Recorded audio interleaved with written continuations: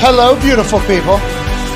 Welcome to our humble abode, the FanDuel ThunderDome. On this Thursday Night Football, Thursday, January 5th, 2023, we start now. Football is obviously the topic of conversation every single day, although the last couple of days we've been talking about a very serious situation that has taken place on a football field in primetime on Monday. We have breaking news here to lead off the show, and by breaking, I mean it's been broken on the internet for like the last hour or two. Damar Hamlin has opened his eyes in the University of Cincinnati Medical Center ICU. He has gripped the hands of loved ones next to him bedside, and they're saying he is neurologically intact. This seems like great news on all fronts, and they're saying that obviously let's continue to send our positive vibes, thoughts, and prayers to Damar Hamlin and his family and everybody at that hospital. But hell yeah, fuck yeah, let's go Damar. Yeah.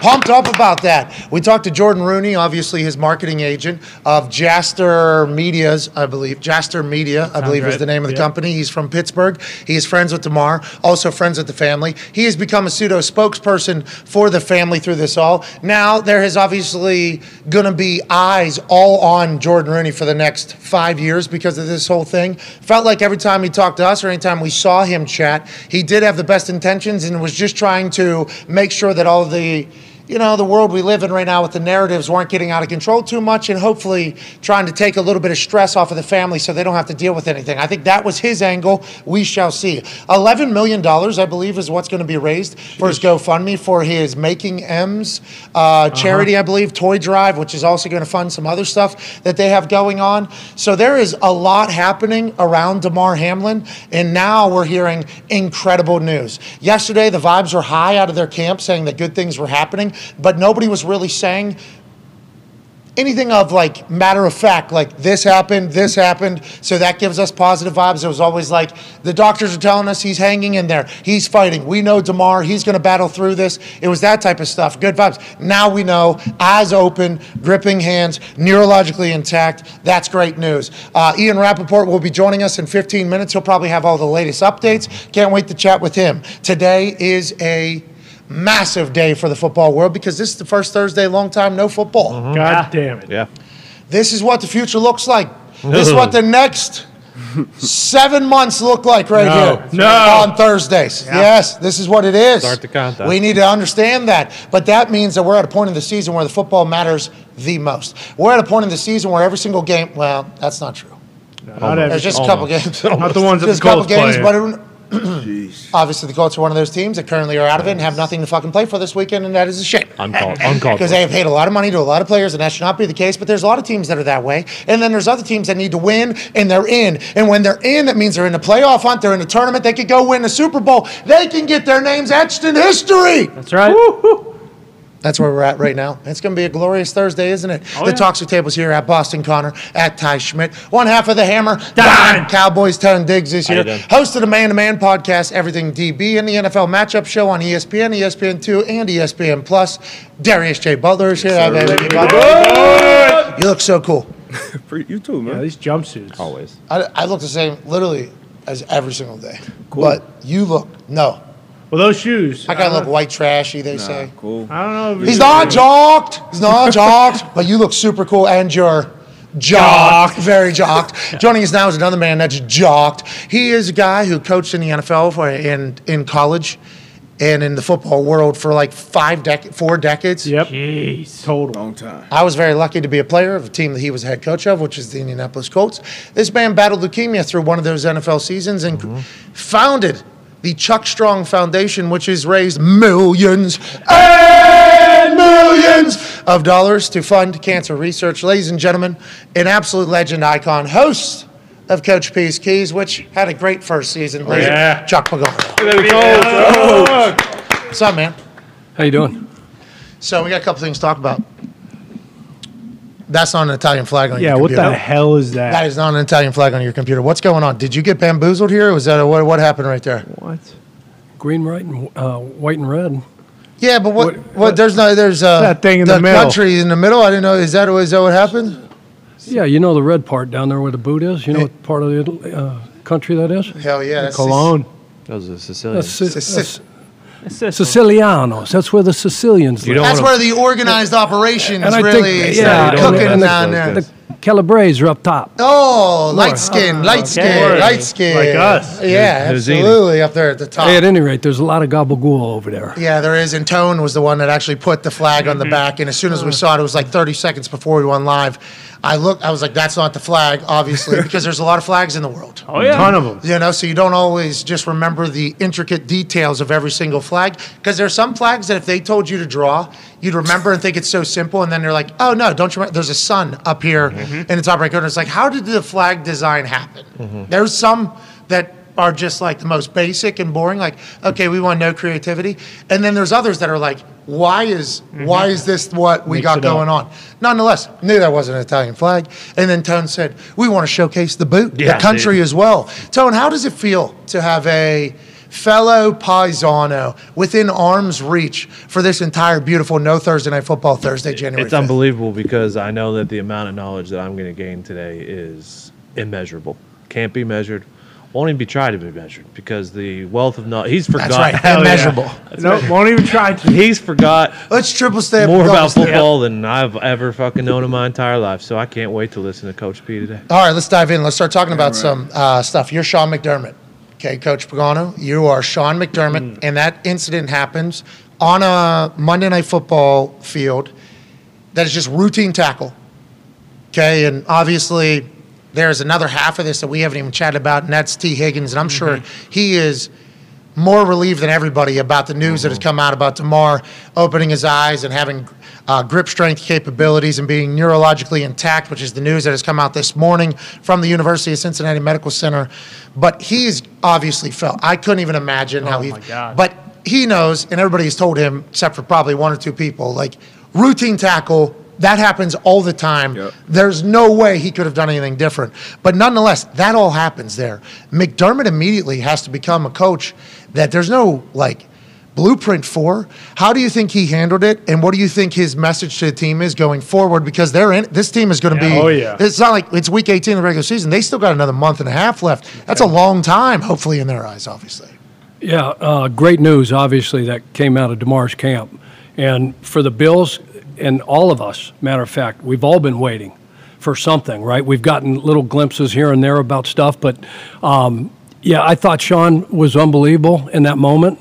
Like you said, there is no playbook for this. When I first got hired at the Colts, I was looking for the head coaching manual. There's not one. You know, Jim Caldwell didn't leave that behind. Yeah. But there's no playbook for something like this because we all know injuries are going to happen. You know, we've seen knees, we've seen ankles, low leg, concussions, things like that. But this is, use a word that's getting thrown around a lot, unprecedented, right? Yeah. This situation. But listening to Zach Taylor talk to the media yesterday and come out and kind of explain when he walked across the field and when he first talked to, Coach McDermott, and the first things out of his mouth was, hey, I need to be at the hospital with Damar, with his family, and I don't need to be here coaching this game. And so I think that speaks volumes. I think we already knew what type of man Sean was, what type of leader Sean was. But until you're thrust into these situations like that, circumstances don't make you, they reveal you. Oh. So I think what was revealed about this football team, about the Bengals, and we already probably knew a lot about it, but it revealed that these are two classy organizations. The head coaches are great leaders. There's great players and great leaders on these two teams, and I thought Sean was amazing, and I think they're going to practice today. I heard, I had a walkthrough yesterday, but getting this news, I think his father came out and did a Zoom call with the team, which probably helped Hamlin, I believe. Yeah, tried to help that team move forward, those coaches move forward, and then the news today, they can kind of say, okay, our brother, our teammate is going to be okay. Yeah. And then we can move forward, and we have to move forward. And I think Sean would say, hey, look, what would Damar in this situation, what would he want us to do? Yeah. And what would that family want us to do? And you got to keep moving forward. And I think that's probably a part of what Mario said to the team. Damar's father, Mario, spoke to the team in the Zoom. And then a couple of the Bills players, not a couple of the Bills players, But they said the team needed it. Obviously, yes. That is an incredible message to hear. The world, I think, was excited to hear this. And I don't want to say needed because we didn't as much as the Buffalo Bills or as much as his family. But, man, this is great news coming out for everybody to think about. Yeah. Me, Darius, and AJ were talking about this yesterday. You know, Sean McDermott, great coach, and he just talked about how adversity doesn't make you, it reveals you. Boom. Hell yeah. What a line. Yeah. That's a bar right there from old Coach Pagano. There are some coaches around the NFL that would not have been able to handle that situation as well as Sean McDermott did. So I do believe the praise that has continued to be heaped on him, especially if we have a former head coach in the building talking on a microphone, is a good thing. You know, like what they got going on there in those programs is fucking good, strong, and that's where culture, I think everybody talks about. Yeah, too. And then tough times like this, obviously you need, team and family, and his family is going to need that as well because I would assume, it's a long road ahead, to recovery and him getting back to us. And so we're all on pins and needles. Obviously his family is as well. So great news coming out from his pops. Yes. So our big question for Ian Rapoport now is what is expectation here? Yeah. Going forward. Because we didn't know what good news was a couple of days ago. We didn't know, well, what's good news? Alive, right? Yeah. Is good news. Sure. Right. That's where we all were thinking. Neurologically intact. That makes it sound like that's good news. Hand. That strength. Yep. Grabbing, right? So we're starting to piece some things together now on what maybe if Damar, and I don't even want to say it because it seems so absurd, especially coming from the moment that it happened to everything we've just experienced. Is he playing football again?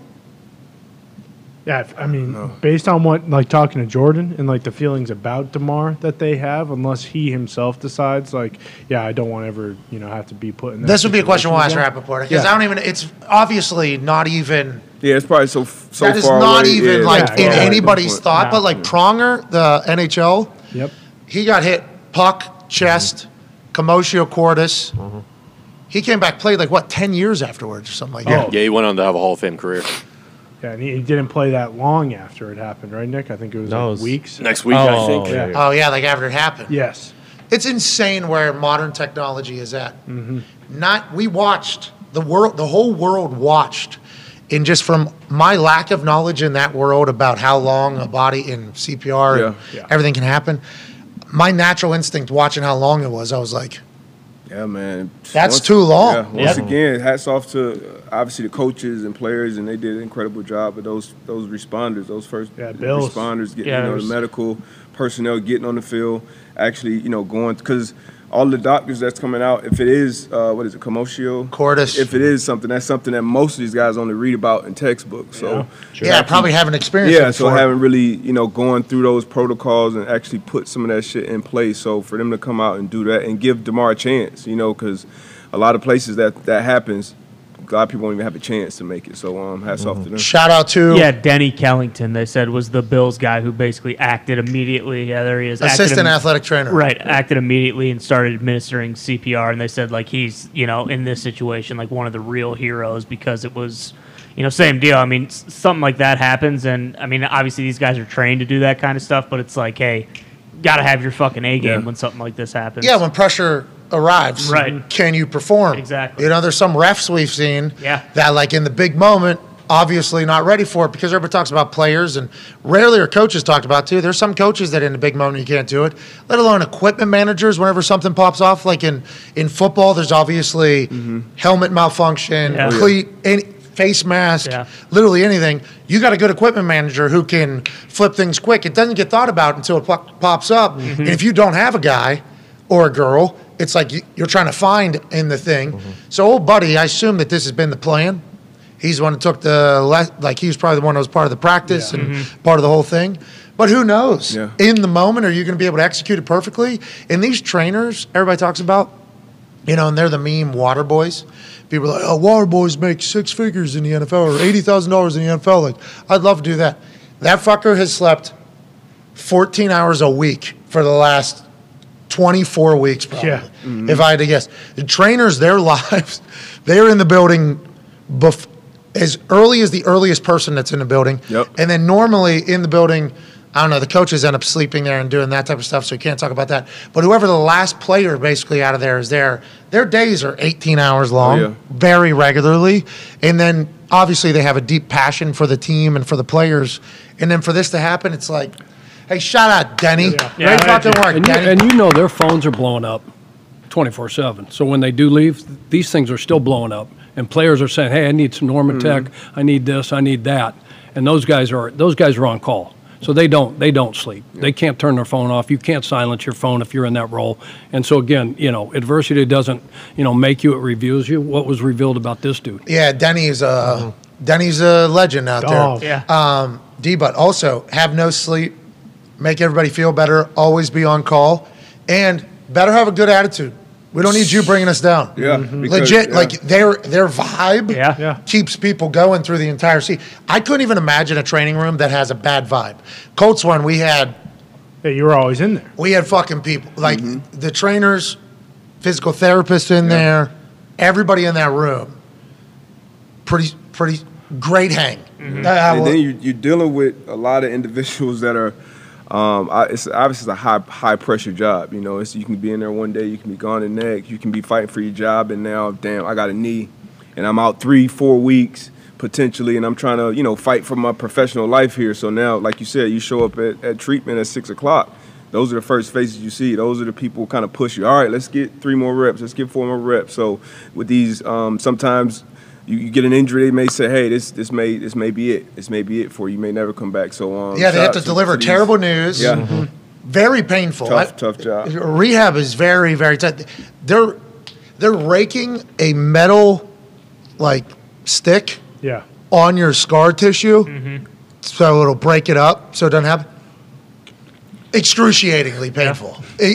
Absolute, a metal thing just getting jammed and rubbed basically up and down bone and scar tissue. No fun. No fun at all. Necessity. It is a necessity. No fun. They have to do that, and then they have to read the human. They have to read me. How bad does this hurt? Okay, let's take a break. Motivational speech. Got to do it. Let's get back in here. It's just not an easy job at all. I'm happy old buddy's getting. Just think about it. Then they have to deal with the coaches. Oh, my back. Hey, what the fuck is going on with Pat, man? Is he gonna practice? Is he gonna practice this week or what? Yeah, it's real. Coach, we're working on it. So shout out to those. And they have to treat everybody on the team. Exactly. Yeah, all 90 guys that come in immediately, right? You got to treat them all like they're Peyton Manning. Exactly. Yeah, squad, everybody. Aaron Burrill is the head physical therapist for the Indianapolis Colts. Been around a long time. West Virginia grad. Okay, from Morgantown, West Virginia. Weapon of a human. Knew of me whenever I got there. Obviously, he and I and Kyle and Wallow was in there for a long time, and Hambone, and that whole group is awesome. But me and EB, he got me back. Him and Kyle got me back from fucking 3 surgeries, 4 years, just like that. I'm very thankful that Denny's getting his flowers. Absolutely. It's not a bad time to give flowers to everybody else around the NFL doing that job as well, because obviously they did not save somebody's life right on a field in front of everybody. Denny deserves to get shouted out, and I think he would think this as well. Those trainers are fucking awesome people around the NFL, and they're a necessity. We got Ian Rapoport joining us right now. We will love to hear what Ian's hearing, because it feels as if this morning a lot of news has been released out of the University of Cincinnati Medical Center. Ladies and gentlemen, a senior NFL insider for the league, the network, and its website, host of the podcast, The Insiders, which can be found on Fast Networks. Also the host of the weekly wrap-up with Rap Sheet and Friends, us being the friends, he being Rap Sheet. Ladies and gentlemen, Ian Rapoport. Ian, before we dive into anything, phenomenal job on the Food Network last night. Tailgate Takedown. Thank you. You were the star of the program, Ian. You did amazing. I appreciate that, and I appreciate your tweets. The thing about it exploding in my mouth. Hey. I just hope the internet forgets, which I assume it will. I would tell you this. The only thing I really cared about, well, one, my hair looked great. 2 was, did they show how fun it was? Because it legitimately was fun. So I'm glad they showed that, and thank you for your tweets. Yeah, I think it was a good. I think it was. Okay, now that. Yikes! Well, what's going on, bub? Tim Kirch and Frank Thomas. I see what happened first here. Yeah, this is a Siciliana thing, it appears, but they have you dead in the middle. So it's not even we could say like they put you far side, or there's anything else like that. It is perfect perspective there. in perfect ratio. But that was whenever you were showcasing urgency. You were the one that pointed out that there was a fire. Star. I mean, Ian was the star of the show last night. Oh, yeah. And I don't know if everybody got to see it. So the one about the mouth exploding, let's turn that volume up because it is a little low because I'm recording it from my bed at my house. This is Ian. Too much, but okay. This is Ian explaining, a meatball, I believe, right, from the New York Giants team? Mm-hmm. Yep, meatball. This is a meatball that was cooked, obviously, to perfection. Oh, yeah. And here's a description of the texture of said meatball by food judge and critic Ian Rapoport on Tailgate Takedown. You could feel it like in your mouth, which I like. So that was great work. The way they edited that whole thing. And then there was another moment that you got in there. They were really cutting these quick. Like that was me just showcasing his entire take. That was not out of context at all. That was what they decided to put in there. And then this is shortly after there where he wanted to go ahead and just get all the flavor off the fingers. Because if you do recall, it was a long day on the set. He was looking forward to this food, not just to judge it, but to also digest and enjoy it. Here's Ian Rapoport wrapping up his thoughts on the meatballs. Don't mind me, guys. I'll be a second. Okay. Thank you, Ian Rapoport, for the electricity last night. You did great on that, honestly. You were great on that show last night, Ian. You need to know that. Well, thank you. There were several moments where I was supposed to be doing something and I was just eating. And they had to be like, can we take the food? And I'm like, can I just have like a little? Because I was there all day. It was the best food we had. And all I really wanted to do was just eat all that stuff. Food Network. Yeah. I mean, and they promised me I would get to eat, like for real eat. So it all worked out very well. I'm happy that was a part of the negotiation. I'm going to Food Network to be a food judge. Can I eat? Please? What is this guy's deal? Come on, Rap. Ian, what is still kept taking it away. What you doing? They kept taking it away, and I was like, let me just like. There was one point when like they put it down, and they were like, all right, just leave it here, and then I took some, and they kind of were like, don't take any. Okay, all right, because they got to get their shots and everything like that. That is a massive moment in your life. I'm happy I got to watch it live, and I'm happy and hopeful that you'll get more of those opportunities. Congrats. Go, Rap Sheet. All right, let's dive into your actual bread and butter, which is being the senior NFL insider for not only the network, the league, the website, and NFL Plus. Hell yeah. Damar Hamlin news seemingly really, really good. Eyes open. You reported gripping hands of close ones. Neurologically intact, they're saying. When did all of this happen? When did all this take place? And are we expecting more great information coming out of University of Cincinnati Medical Center today, Mr. Rapoport? Okay, so first of all, this is all amazing. Yes. And, I think you could probably tell yesterday when we spoke, things were going in the right direction, right? Like there was some optimism, there was some positivity. Even if people close weren't saying like, this is specifically happening, that's specifically happening, you could tell by the way that they were reacting, things were going to be okay, and at least he was going to make it. That's what it seemed like yesterday. At least he was going to make it. And then last night, he opened his eyes. And that is also amazing. And just imagine the family members who have been there, 72 hours, not knowing if he's going to live or die, watching him get resuscitated on the field, some of the most dramatic and immediate medical attention we've seen in a public setting. Ever. I don't know. Maybe, I was thinking about it. I forget about football. I can't remember ever seeing anyone else fighting for his life in front of us, and we're all watching. And I think Joe Buck, but like for the last 9 minutes they've been doing. It's like it was, and the whole world's watching prime time. Well, that all was eyes on. Right. Yeah. I think for all of us, hearing Joe Buck say 9.5 minutes, it was when, at least for me, I was like, that's a long time. Oh, like, okay, this has just changed. This is now not about football. This is very real, and I don't know what's happening. And then he opens his eyes last night. He is responsive. He's not talking yet because he has a tube in his mouth still, but gripping the hands of loved ones, knowing that they are there for him is all, like, really incredible. Okay, so let's dive into a little bit more there. Was anybody with him when he opened his eyes? How did they find out? I assume that it was his family bedside the entire time, and when that happens, everybody gets real pumped, right? I mean, that is, what time do we know when that happened in the evening? It It was late. It was late. So I think it was, somewhere after 8 o'clock, because, it started like, when I do these things, you check in for news and you check in on humans, and then you do a little bit of in between. And this is one of those things that you're not really going to do anything until it becomes an official statement. But you started to get word last night, like, we're going to have something tomorrow that's going to be good. So around like 8 or 9 p.m., something was happening, which turned out to be opening his eyes. I don't know specifically who was in the room, but I know that the reaction from those close to him who have all, because like the family members are sort of in and out, so I don't know who specifically was there, but I know the reaction was like described to me as extremely heartwarming. I would assume, yeah. I mean, geez, what a moment there for Damar as well. Coach Pagano has a question for you, Ian Rapoport. Hey, obviously that's great news. Good to see you, Ian. Glad you enjoyed those meatballs.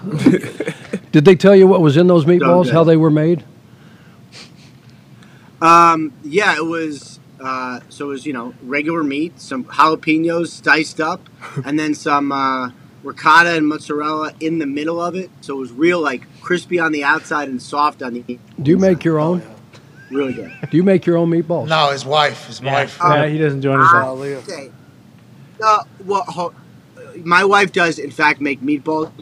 A lot of the other stuff I make, I got a new pizza oven. I am the one putting it into the oven, taking it out. She does some other stuff. But all right, Chuck, we can't. This guy's just lying all over everything. We can't do that. So, okay. What are the next steps, though? A lot of that was true. Go ahead. No, yeah. So whenever we talk about, and your meatballs are fantastic, you don't make them, though. So, like, we're not going to let you just lie on the program. But I think we do have to get back to, he doesn't. He doesn't do anything, Chuck. No, he does this guy does not. He actually documents him not doing anything and puts out to the public, like, hey. My wife's awesome. My wife is awesome. Thank you for massaging my feet. Well, I don't know if that has happened, but certainly some. It's happened. Snow. My feet hurt so much. I was just on the Food Network. Can I have a massage? All right, let's get back to what you actually do, though. Let's get back into this. Okay. So, go ahead, Chuck. Yes. What are the next steps? What are the next steps here for the Damar Hamlin family, for the team, for the Bills, and what are expectations? Do we know what expectations are at this point? You're talking about for him specifically? Yeah, like neurologically intact is great news. Like, that's incredible news, right? And then gripping the hands, that's great news for extremities, you would assume, right? Like, that would mean good news. I don't know how much more you know than us, but like, what do you think what are expectations, timeline going forward for him? So, obviously the focus has been on, like, how is he and is he going to make it? Once it was clear that he's going to make it and he's neurologically intact, then you could sort of start being like, is he going to have an okay life? Is he going to be okay? And then could he ever play again? And I don't know the answer of would he want to play again, right? I do not know that answer, because I would imagine, considering what happened to him, he could play or not, and I would understand both ways. Honestly, I would totally understand if he never wanted to play again.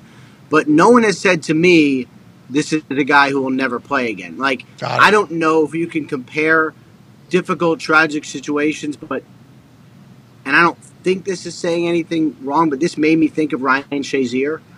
And, tracking that situation a couple years ago, I remember speaking to someone close to him, and I asked about football, and the response was, don't ask about football. I understand. This hasn't quite been like that. No one has said to me he's never going to play football again. Got it. Crazy that you are asking about football in this situation, but that is your job, I guess. Well, for the Ryan Shazier thing, I didn't understand. Oh, got you. I didn't know what it was, and I didn't understand. So he says, let's not talk about football. And I was like, I got you. Okay. I understand.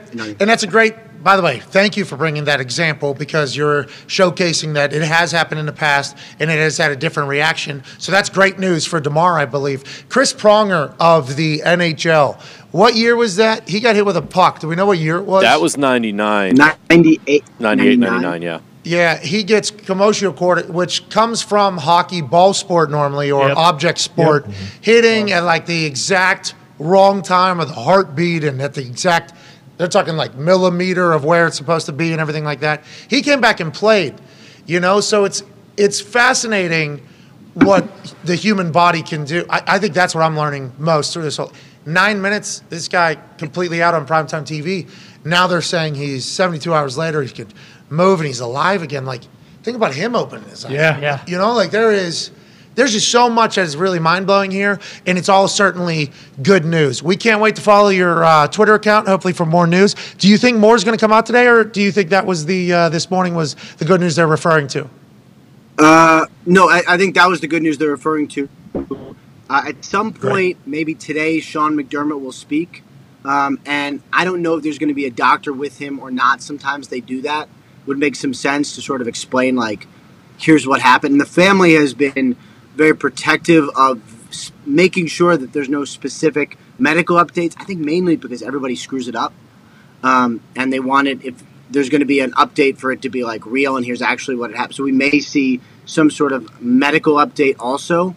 And then it's like the football part of it, which is what are you going to do about the game? Is it going to be replayed, which my guess would be probably not, but we'll see. And then how do you actually play a game this Sunday? Got it. And they're going to try their best. They said they're doing a walkthrough or whatever, and obviously teams are practice today, I think. Yeah, teams are offering up mental health, however, and whatever, basically to try to get through it. Other teams are feeling the rippling effects of this as well, just like all ex-players are. And whenever you talk about a doctor being there, I remember when Chuck got diagnosed with leukemia, Jim spoke, doctor spoke immediately afterwards to kind of break it down a little bit. And I thought the doctor... To the team or to reporters? Both. Yeah. I think both. Oh. I think, definitely to us first, though. Yeah. Team, we came back in and we knew something was up because we hadn't been told. It was fresh off a bye week, right? Mm-hmm. I think we were coming off a bye week.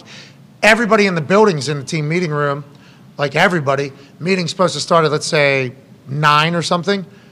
Did not start at 9, so I was like, okay, so Mr. Irsay is part of this. That's the only person that would be able to just not show up, like with the whole building here. He comes in, and then doctor comes in, and there's a lot of us that are like, Yeah, that's not good. what the hell's going on? And then we kind of got it laid out to us, and there's questions, like Reggie, who has had obviously great history with Chuck. He's known Chuck since he's 18 years old, whenever he's getting recruited down to the Miami and whatever like that. Like Reggie asked to follow up, and the doctor had the answer. It wasn't like Jim or anybody else had the answer. So, and I think in the media it was the same way. Do you remember it the same way? I don't remember. I don't remember the media, but I definitely remember the doctor coming in and breaking it down to it. That does lead me to a question. Have they formally come out and said it is commotio cordis or whatever it is? 'Cause I know a lot of people have been speculating that, us included, because that's, I guess, what it looks like. But have the doctors actually said that? Right. So Dr. Alan Sills, the NFL's chief medical officer, said last night, that it is a possibility, which is the most specific medical information we've gotten. That leads me to believe, if Dr. Alan Sills says it's a possibility, it probably means it's very, very much a possibility. That may not be all that was going on. This seemed like incredibly serious, and I know there was a clearing of his lungs, which was also essential. Yeah. I don't know enough to know what that means as far as a condition, but that sounds like a little more than maybe what Chris Pronger had and some of the other athletes who've had commotio cordis. Gotcha. So I guess it's happened 4 different times. Pronger's the only one that came back and played. The other 3 did not, and that's because they had prior. Didn't there was a soccer player who played. Christian Erickson. Yeah, that was Erickson different. did. I don't think that was That commotio cordis, though. Was I think that that was just different? cardiac. I think he just had a Yeah. heart Okay. attack. Right. Okay. The commotio cordis, I think there's okay. been 4. Pronger's the only one that came back and played. He had a full career afterwards. The other 3 had what's it called? I don't know the specifics, but I just know they had irregular heartbeats that were Underlying, what's undiagnosed conditions that they found out after the fact. Yeah, in the heart. And we heard from somebody who played football for a long time the other day. They texted us, and they were like, or they called and told me, like, when I retired, I was having some, like, pain in my heart, and I had to go get tested, and then they had to put dye in my blood, and they had to do all this stuff to find this out. Turns out it was something, he had, like, Myocarditis? No, it wasn't. It was something. I forget what it was. It was Myopathy? myopathy, I think it was. Cardiomyopathy. Yeah, cardiomyopathy. And sorry, there's a lot of heart terms being said these days. And we should all learn more, by the way, because the heart is the leading cause, I think, of people passing away or whatever. But whenever that person said that, the doctor told them, like, hey, you were rolling the dice playing football for as long as you were playing. This is an undiagnosed condition that, like, I think if he would have been told this when he was in college, he would not have gone on to play football after that. Like, he had been living with something that, like, made his rate or percentage of something like commotio cordis happening much, much higher than everybody else, but it was undiagnosed because a regular physical wouldn't be able to pick it up. And he told me, don't be, like, there's a chance that when a doctor comes out and speaks, there'll be something that'll be alongside of it that'll make him was at a higher rate for this to happen than maybe somebody else. And I think that's what a lot of players are going to be wanting to hear. Like, if that's just possible, like if that's just possible to happen to anybody, he's in great shape. He's 24 years old. Routine hit. That was just a standard hit. Yeah. I think there's potential. Right, we've seen it 200 times. So I think like that conversation is one that should happen. I think it should be explained too, because that's going to put a lot of people at ease, or it's going to put everybody at like, okay, so this is something that somehow has not happened as much as it should happen. Obviously, for Damar, we hope that's not the case. Happy he's back. But I will be excited to hear the full explanation of what's going on. Will we ever? We will hear that, right? We will? I hope so. And I think I feel like as a society, we're way more transparent than we've ever been, right? Like, we tend to have national conversations, for lack of a better way of saying it, over these things. And, we did it for COVID, for better or worse, for 2 years. Well, it happened. I know it happens for illnesses all the time. And I think what sometimes happens is, in the end, people go, okay, well, I'll get checked out, and like that's great. If that's what comes of this, more awareness, more people knowing, like, hey, I'm going to go get my heart checked out. Or if you're a player, say, I'm going to get a certain type of physical that will, like happens at the combine, where you check your heart out, like, that's good. More information is better. More awareness is better. I hope that comes with all of this. Okay, me too. And I think Connor has a question about something that is not Damar Hamlin related. So I think this is the perfect time to say, obviously, all our thoughts, prayers, and vibes are still going to University of Cincinnati for Damar Hamlin. I feel like the whole world still feels that way. But it's great to have some good news coming out of there. Way to kick some ass over there, Damar, and everybody that helped. Connor, your question for Ian Rapoport. Yeah, obviously all the football questions are secondary, but Rapshi, a lot of stuff has been coming out, especially in the coaching world right now, and the Saints have officially said, like, hey, this is going to take a first-round pick if you want to trade for Sean Payton this offseason. Is it basically known around, the league that Sean Payton will be a head coach in the NFL somewhere next year, or is this just kind of them letting people know that if there's even a thought for some teams that you're going to have to, give up a first-round pick to get? Yeah. I think it's more like, now, I cannot definitively say Sean Payton will be a coach next year. There might not be a lot of openings. We might have, probably somewhere between 4 and 6 is, usually it's between 6 and 8. I think 4 and 6 this year. There's some possibilities that I think are not yet decided or are not yet public. But, Sean Payton is going to be choosy. He's going to want a strong ownership with a good functional organization. Either a good quarterback or a quarterback that he can make good, like some sort of rookie. He wants a young quarterback, you think? Young quarterback? I mean, I think that would be his – I don't think it's a deal breaker. I think mostly he'd want a good quarterback. Okay, so he's going to Miami with Tom Brady like they were supposed to do before the whole thing happened? Warm weather, he said he needed as well. Because somebody's reporting now out of Dolphins, and it might have been a blog, might have been a report. We saw the headline. We should have looked into it more. Might have been fake. Dolphins lose, end up 8-9 after going 8-3. Everybody's job's at risk down there for Stephen Ross. Is he doing that to move some pieces out of the way so that he can move Sean Payton and Tom Brady back in like they were supposed to do, and when they were going to meet on that yacht and B-Flow said, I ain't coming? Is that what's going down right now? I have not corroborated that. That would be a little surprising. Now, we do see that from time to time where things are surprising, and this is that time of year. Now, the other thing is, there was a whole tampering thing from the league where they all got busted. Yeah, Steven had to watch a game from his yacht. Wasn't allowed to go to the stadium. Right. I remember that half a year, right? Yep. Right. Which that's devastating. That is. That's tough, especially with how good the team was this year. He didn't get to see Tyreek score like 10 touchdowns. Yeah, heartbreaking. Golly, he wouldn't do that again. He's been worth shit since he got back. Well, but then it's like, will the league let that, if that's going to happen? He has only seen them lose. Yeah. No wonder why I went to fire him. That's why. Yeah. Is that true? I was in my yacht watching these games. Yeah. You guys were killing it. Daddy comes home. You guys can't win a game. You don't win with me in the building, you're all fired. How about it? For the betterment of the team, this week, head to the yacht. True. Well, I heard Snyder's doing that, right? Yeah. Isn't Snyder doing that this weekend? Yep. I mean, he spent some considerable time on that yacht, I would imagine. Yeah. There was a whole website, Hands a whole tape. Twitter account who only Can't have that. purpose was just to let us know where is Dan Snyder's yacht, which as a public service, I appreciate it. Well, I think Elon wanted to ban that particular thing from the Twitter because of how potentially dangerous it is. But at the time, we were following right along. I mean, he was in Napoleon's home island there for a while. You can take the thing off. You can make it so no one can track it. I don't know if Elon knows this, but you can like just click a button and it says can't track it. Can't track what? Yeah, he's telling them. Where your plane is. Yeah, that's not real. It's real. That's not real. What you just said. These It fuckers is have real. technology to track everything now. These autograph hounds, I don't know what you have access to. Yeah. I know what they have I don't access get a to. lot of autograph hounds, if we're being completely honest. I don't know if they're just like shooting, like, are they holding hangers up in the sky and like through the entire flight? Like, yep, sweet. he's over Got him. Illinois right now. And it's not just me, it's they know where everybody is. They know everybody. So you could turn it off, like you just said, but you have to check in every airspace that you go to. So all you need is literally one person at any of those places talking about it. I mean, it's Yeah, that's true. it's a whole thing. Yeah, I've experienced it a little bit. Wow. So thanks, Ian, for telling Elon what to do. Yeah. Fair enough. Yeah, Elon. Offer a suggestion. Yeah. Oh no, you didn't say that. It wasn't a suggestion. It was a matter of fact. it was. Is what you.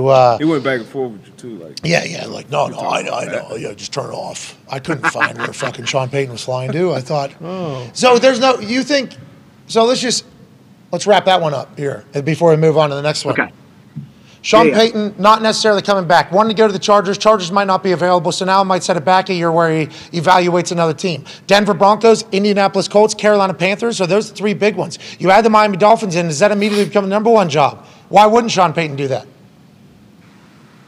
I don't know that it's going to come open, first of all. I think that job would if it came open, would probably make sense. 1 year. Denver, I think, is a possibility. They're going to swing big. So Harbaugh and Payton, along with Dan Quinn, will probably be the three targets there, I would say. So that would be sort of what you would consider. But I think he likes TV. I think he'd like to stay near LA somewhere. So I don't think he's going to jump for just anything. He's also rich anyway, so it's not like he needs the money. But I think he's going to be very choosy. I can't wait to see what happens. Tom Brady's a whole nother story. We'll dive into that another day. Ty has a question for you. Yeah, Rap Sheet, in terms of injury reports for Week 18, a couple guys for the Packers last week, Keyshawn Nixon, they didn't know if he was going to go. He obviously runs a kickback, scores a touchdown. Christian Watson was banged up. Bakhtiari played. Are all of those guys, are the Packers kind of all systems go this weekend? And on the flip side, is anyone hurt for the Lions potentially in that game? I think what you're going to probably see around the league is for the teams that have stuff to play for, it's going to be almost all systems go. Like, it's like in the playoffs, everyone always plays. I think that's what it's going to be like this week. And now, on the other side, for the teams that don't have a lot to play for, like, even if you're just playing for seeding, I don't think teams will put guys out there at risk. Giants? Like Eagles? See, when Dayball, I think we talked about this a little bit. When Dayball was in Buffalo, they rested guys. So we may see the Giants not play everyone. The line suggests. Dayball is the line's 13 or 14, so it's they're saying they're not playing. I would think so. God, how do you feel about that? Dayball wasn't the head coach. How do you feel about that, John? I don't like that. Was resting. Sean's. Momentum's huge. Huge. I'm a big believer in momentum. But if you lose a guy, you're the fucking dumbest coach of all time. But you can lose a guy at practice. Yeah. Will your fans and owners think about that, though? Those guys want to play. You heard what Tom said. He don't want to sit out this week. They want to play. They want to keep their chemistry. They want to keep the momentum going, especially if they're doing this. Incentives. Keep working. Yeah. And then you talk about guys got contract and guy needs one more sack to hit an escalator. Couple more catches. Well, that's the other thing that happens this week. 91 yards, Christian Kirk. Yeah, 500. Now you're going to sit me down so I can't, GM gets in the guy's ear and says, hey, we should rest this guy. Why that guy? Well, that's a tough position for you. That's a tough position for you. It's bullshit that it even happens because there's 110 $10 billion media No, they rights deserve. deal. They deserve everything. I mean, Yeah, that's why we did it. That was a big part of Chuck's. That was a big part of Chuck's speeches. Go get your money now. Yep. Okay, actually, That's cool. I don't know how proud you are of this moment, but it's real. We're talking about drawing up a play for Reggie to get a fucking. You know what I mean? Damn right. Like, hey, Chuck was a big believer in like, hey, things matter. You know, especially escalators and consecutive streaks and everything like that. yeah. Just because we're fucking around doesn't mean that this has to be fucked up. So that is something that I think you live. You remember what happened Not in that, everybody right? lives by that though. Yeah, we lost 8 or 10 or something like that. No, that end of that game, and he's got that streak going where he's got 3 catches and 100 games in a row. And like we're at the end of the Jacksonville game, Gus Bradley's the head coach. And so we throw Reggie back in there. He needs 3 catches. We throw him 2 bubbles. He gets cut in half. Sawed. Almost We're sawed in talking half. sawed in half. No, and Damn. then he's looking at me trotting off. And then Gus, when I go to shake his hand after the game, hey, good game. And hey, I'm sorry for it, and tried to explain to him the circumstances why we're throwing to Reggie late in that game when we're up, whatever we're up, and the game's over. Gus was not And he happy. goes, he kind of just looked at me crossways, like, yeah, I was wondering what the hell you were doing. Yeah, I could imagine. I think it was a good thing. But that type of stuff matters, though, I think. Like going like I think Reggie wasn't necessarily as pumped about it either because he didn't feel, but that's like a coach looking out for a person, the whole business thing. So you're thinking the Giants aren't playing. Eagles are playing then? God. Sounds like Eagles are definitely playing. All right. I mean, we'll see if at some point Jalen Hurts will be a full participant. If he's a full participant today, that means he's going. But health-wise, Hurts is definitely in a good position. Ton Diggs, your question for Ian Rapoport. Hey, what's going on with Lamar? Dude, this is getting ugly. Not ugly. Not ugly. Yeah, it is. What happened? Well, Yeah, Come on. We'll bring it up after Ian does his little bullshit. Yeah. here is where it stands. He's probably not going to play this week because he hasn't practiced yesterday. It'll be 5 weeks for an injury that I think most people thought would take 3. PCLs take a little bit longer, and they're not going to risk it. So I was told that they are confident in his return for the playoffs. If he's not out there for the playoffs, then it would be, okay, he had a setback. I don't think it's contract related, and I don't think it's effort related. I'm sure it sucks for everyone, though. And I know he wants to be out there, and they want to be out there, but he is just not ready. So I said your little bullshit thing because I thought you were going to talk about the Lamar contract situation, which I think is what Tone Diggs was alluding to, but you wanted with the playing thing. So we appreciate that information. I apologize for assuming you were just going to lie. You know, I do apologize for that because you have sources and everything like that. We're just judging from outside looking in. This quote that made it into the Baltimore Sun Sentinel and then onto Reddit from Mueller and Sando. Harbaugh clearly thinks Lamar should be back. He's trying to stay out of it and take the high road. Sando going to say, Mike Preston of the Baltimore Sun wrote in a mailbag column that it's no secret between the coaches and top members of the front office that Jackson is a slacker. Source, the Athletic Football Show, the football GM with Randy Mueller and Mike Sando. This slacker won the MVP. Yep. Yeah. This slacker won a playoff game. This slacker's absence has been wildly visible over the last month or so. Why is this happening, Rap? Why are your people talking shit on their guy? Why is this happening? I've talked to my people, and nobody has said that he's a slacker. Okay. They say it just takes time. And I think I get particularly, not that my opinion matters, who cares, but I get particularly annoyed at the frustration when a player is not back from an injury. Because rehab is hard. All injuries are different, and we don't know. Yep. So, like, you know, it's like when people were frustrated with Bakhtiari not being back out there last year, and then he turns out he needed a whole other surgery, and he's having to come back and play like normal, even though his knee doesn't feel normal, which is what happens after surgery. This is all hard, and people like me, who, you know, never had a real injury like that, like, you know, fans always get frustrated, but I don't know that that's fair to him. It sounds like to me he's doing what he needs to do. He is just not ready.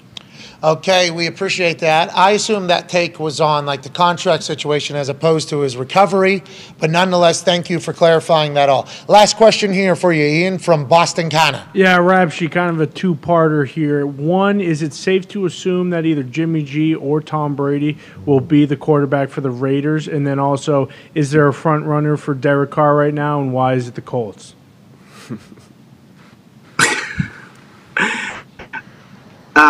First, the Colts thing. I would be, at this point, a little surprised if the Colts went the veteran route. Not saying anything about Derek Carr. I'm sure he would do a very good job. He has had really good moments in the NFL. That's great to hear. But after this most recent not great situation with Matt Ryan, I would imagine they try to draft one. Yeah, there we go. They'll be in position to draft one. That's a good way to know. I mean, a guy's going to be a guy. They will draft. I mean, a lot of teams go to the draft and get guys like that. Pat, we gotta do something. Top 5, I mean. Yeah. We saw CJ. We can't get number 1 pick either. I just fucking read. You saw Stroud. Yeah, but you could get the next Justin Herbert. We could grab that pick, though, put it alongside something else that has value currently but might not a year from now. Like a lineman. And get No, Zach. no, not necessarily that. Zach But anything that we have. And just put that together to go to number 1 to get Stroud. That is something we could do. Couple players you could trade on that team. I think there's a couple roster or salaries that I think if you're going to rebuild this thing, which it sounds like they're going to potentially think about doing, there's some salaries on there that you would maybe want to be like, okay, we appreciate your service, but for whatever reason it didn't work. You remember? We gave up the largest comeback in the history of the NFL. That was just 1 week after we gave up 33 points in the fourth quarter to nothing against the Cowboys. And then you guys get fucking smacked in the mouth by the New York Giants, which good football team, obviously, but still, we were supposed to be one of those too. And then, I think that'll be – so we both need a fresh start. Yeah. So, boom. I think that's potentially going to happen. So maybe we go up to 1 to get Stroud. Who knows? We appreciate you, Ian, joining us. We know you got a busy day. Thank you for the news on Damar. We will continue to follow for updates as you go, pal. Thank you, guys. Thank you for having me, and I'm very glad that I have to say some actual real good news today. Yeah, me too. I'm happy we all got to experience that, especially coming from you. No, not that was a shot, but it didn't mean you crushed it on Tailgate Takedown. Ladies and gentlemen, Ian Rapoport. In Ohio is a college football national champion, Super Bowl champion, Ryder Cup champion, a man who's a video game shit star, NBA pundit, COVID survivor, father of 10, AJ Hawk. How are you doing, pal? Oh, doing great. Coach P looks great up there on stage. He does, doesn't he? He looks fantastic. We didn't expect the Italian flag to also have the country of Italy in the middle of it, a little bit of a remix version. But this Paisano looks fucking incredible, AJ. You're 100% right. We're lucky he's here. Yeah, he does. Is my video choppy? Yeah, it's terrible. Very choppy. It's unbelievable. Yeah. Let's redo it.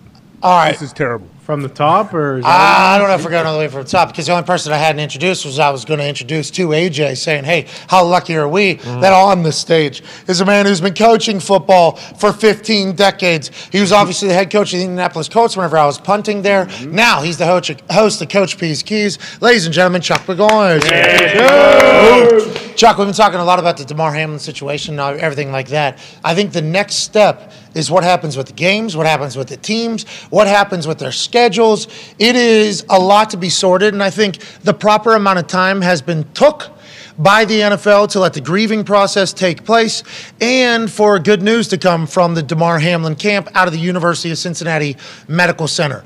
Pro Football Talk is tweeting now that there is some ideas on the table for how this will be treated in a way of fairness, I believe, for all teams, especially with the playoff picture and playoff berth literally a week away at this stage. Pro Football Talk's Mike Florio is reporting the current information we have. Bills-Bengals won't happen. The NFL is currently figuring out how to configure the AFC playoffs without that game. Could an 8-team be added to eliminate the bye week for the number 1 seed? We do not know if that last sentence there is just punditry from Mike Florio and his thoughts of what could be, or if that's from the information that he's getting from the inside source that he definitely has. He has been one of the authorities on football information for like 2 decades at this point. For me, this is a fascinating answer. This is the NFL saying the conversation about the number 1 seed and what's good is obviously you get home field advantage and everything. But that bye week is something that everybody wants. So if the bye week is what everybody is holding in the highest regards, we can eliminate that. Then everybody loses something that could have potentially been on the table for them. We add another team, 8 teams to this whole thing.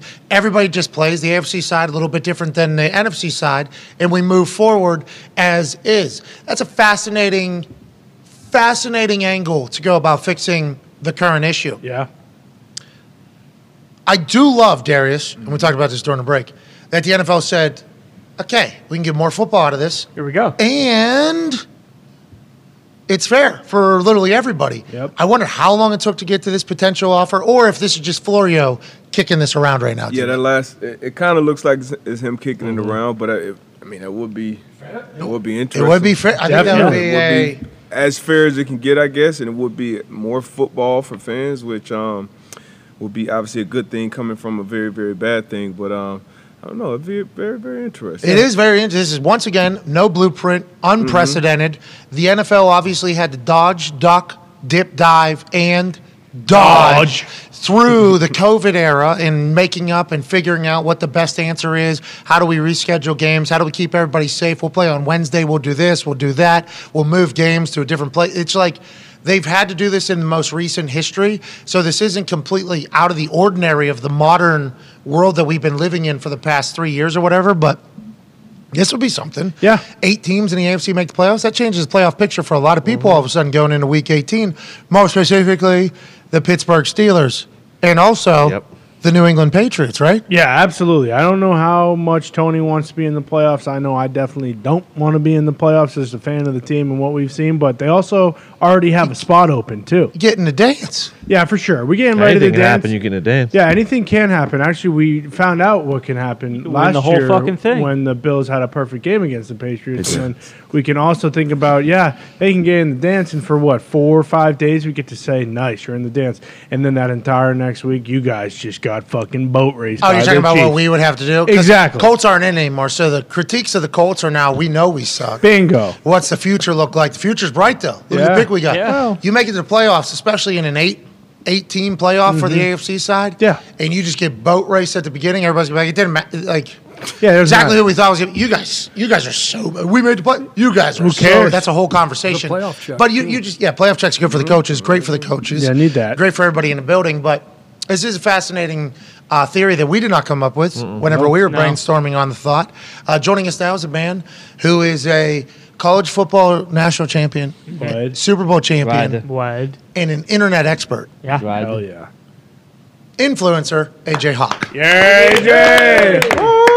This has got to be Florio, just throwing it out there, right? You think that's true? Yeah, I don't know. I mean, it's interesting proposal. I never thought of adding an 8th team, but I feel like that's a lot. Yeah, we never thought of that. I think that's why I was most surprised whenever Connor read it on his phone during a commercial break, read it aloud, and I was like, oh, we hadn't even thought of that or whatever. And then once I saw the way it was tweeted, first thought is that Florio, or is that his inside source saying, here's some ideas that are being pitched, and maybe float it, let's see the reaction there. I think coming from your perspective, I think it is a fair thing. I think would be a fair option. How do you feel about it, AJ, actually? Well, I instantly think of logistics. So we have an extra game, right? And it's going to be played at wherever the 1 seed is. That's where we played, which is probably Kansas City. Yeah, they have time slate open. Bills would have been, though. Man. Bills would have been 1 seed. They win. So do you add one to the NFC, too, to make it fair? Add an 8th team there so there's no buys anywhere? So here's another update from Pro Football Talks Mike Florio, Paisano Florio. Here's a look at where things currently stand as the scheduling. 1, no Bills-Bengals game. 2, NFL figuring out what to do with AFC seeding. Okay. 3, neutral site for AFC championship is possible. That would take I one field out. I think it would be fair because the Bills beat the Chiefs earlier in the season. So, the Bills not getting the 1 seed. The Bills having to go back to Kansas City. Right. We talked about that yesterday. We said, could you imagine if the Bills end up having to go to Kansas City, obviously, for the championship? Yeah. After beating them there already earlier this year. Yeah, and they have and last year's. There will be, even though the Damar Hamlin, that was the scariest thing of all time. For sure. Scariest thing of all. So the NFL has to figure this out on the fly, and they will be judged, and people will forget how serious the world was just a couple of days ago. People will. As soon as this good news comes out, there will be people, and I'm not saying you should be one of these people. There will be people 2 weeks from now, whenever something happens, that'll be like, "Why? Remember they added an 8th team, and remember they chose it." Like that whole. There will be people that will judge the NFL very harshly for everything that happens here. It sounds like they are trying their best to make it a fair operation, absolutely, while also not forfeiting any football, which is obviously going to be. I think that's the fairest way, right? You play your way in. That's probably how they're selling this whole thing. And then the last one, expansion of playoff fields to 8 teams in AFC and NFC is possible. So it would be both sides, 18. That changes week 18 all of a sudden out of nowhere as well. Yeah, For neutral sure. site Then gets you rid of think that they're- conversation, too, Spawn some of teams like, back oh, in. if the Bills lose to the Chiefs at Kansas City in the AFC Championship, well, it should have been in Buffalo, but if they do it at a neutral site, that kind of X's that out. Where are they going to go? They're going to take that game to Detroit's going to be playing. Indy's about halfway through there, and you don't have to they'll put those 2 offense. You don't have to worry about the snow in KC or Buffalo. Bring the Luke soil. Host stadium. That'd And be you sweet. gotta. Do we get a suite Yeah. for that? I think Yeah. so. Yeah. That'd be cool. I think it's a good idea, Florio. Don't you, Darius? All of a sudden, I think this neutrals. The more I'm reading it, I guess I'm gonna think about it last 2 minutes. I don't like it. How come? It's just kind of Mickey Mouse. It is And now you know. If they do it at 8, they'll never go back. Yeah, that's the other thing. Oh, bummer. They More go- football. They go. We're talking about You is- don't have that bye yeah. week though. For that's something you work obviously all season for. Get that bye See, week. the Get that NFL, though, home can field. grandstand so hard. Yeah. They can grandstand so hard because this is more football, more games being played for the players. But isn't this the games you want? This is what you guys have been working for all years. This is In this all- extra game. in Like all that honesty, is though. that is literally it is an easily fan.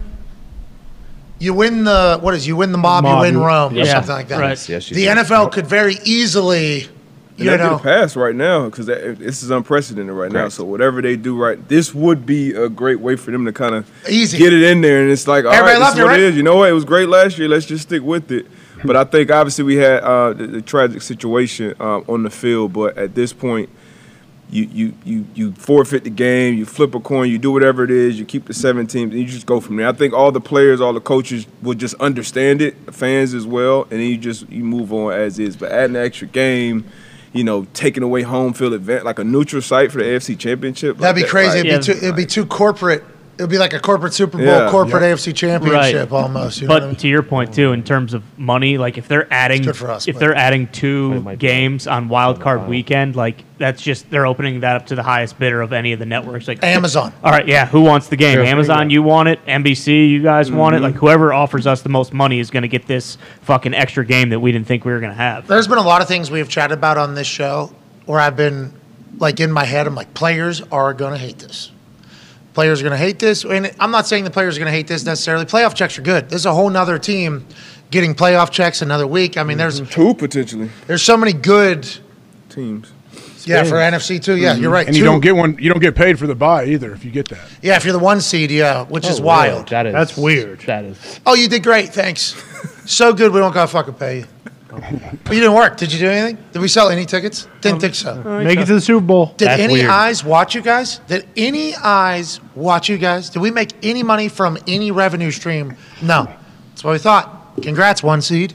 You make no money. Yep. We'll see you next week, though. Money goes up next week, though. More eyes, more money. It does get higher. But the teams that are not seeded number 1 don't get that check. That was a wild development whenever I was there. Yeah, that's absurd. So everybody else gets a check. What do you mean? why we go 14-2? Are we in the building? What do we? What the fuck? This is work. We're still work. We're not work. What is?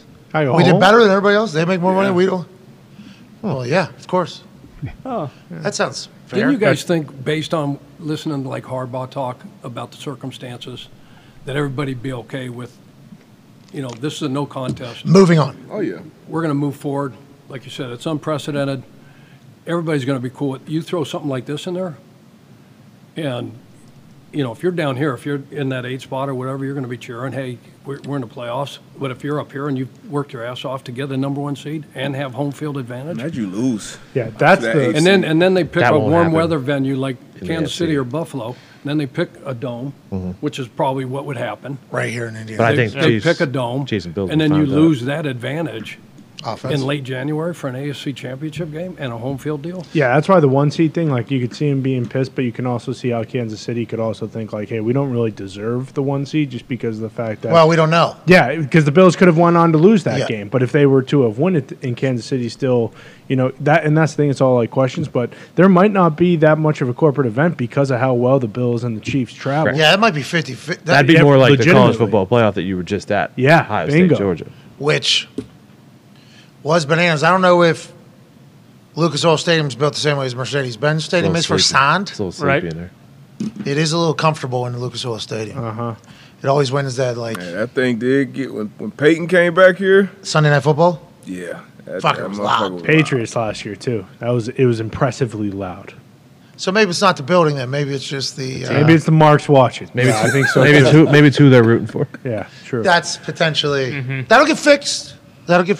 Next 10 years or so. What do you think, AJ? We've heard the thoughts of this stage. What are your thoughts on it? I think what Chuck's saying, like, no contest, we move on. What do they do? Like winning percentage for seeding somehow? I assume that is like the most likely option to have. Just as a person that is strictly a fan at this stage, and players, I feel like I champion players more than anybody else. Sure. Okay. I could see how some people feel as if, well, what the fuck are we working for? We're working to get up in the 5 seed, 6 seed. You know, coaches are saying, we literally have not seen our families in 3 weeks because we've been trying to sneak into this fucking 6 seed. Now you just open it up to an 8. And it's like, well, situations happen. We got to adjust. And then everybody with a brain goes, like to Darius's point, we did this one time. This is going to become the new standard, whatever. And then what, 9, then 10? Yeah. Then what does the playoffs even matter? Then all of a sudden a team that's good gets into the playoffs and they get knocked out by a very average team just because something happens earlier in that game or a penalty is called. And then are we going to still maintain the integrity of the playoffs with the good teams making it if we're getting some shit ones in there? Does the season still matter as much if you start adding games and everything like that? This is the same conversation that's happening with college football playoff as well. For me, this sounds like an answer that is rather fair for the current predicament that we are in, where we cannot play this Bills-Bengals game because of how far we are into the season, how close we are to the playoffs, because of how serious it was. It had to be postponed. It just so happened to happen at a point of the season where there's really no other answers. If they pick this, I would not be upset about it. Nope. I don't know if they will pick this. This sounds like this is just like... conjecture. Who knows? Like maybe a thought. Maybe they're floating it out there to see how people react to it. But if they were to do this, I would be like, all right, I think they did okay in this situation, personally. But I do hear how people could be pissed off that this becomes a new norm. Then what does that mean? Then how many teams with losing records do you want getting into the playoffs every year? That's already a thing, yeah. Great point, because there was a tweet last night from Siciliano, a person who's been talked about on this show a little bit. There's a chance that we have 3 teams with losing records. Jaguars, Titans, and Buccaneers making the playoffs. Only 3 losing teams in NFL history have made the playoffs in a non-strike season. D-Butt, you almost puked in the mic. What's that mean?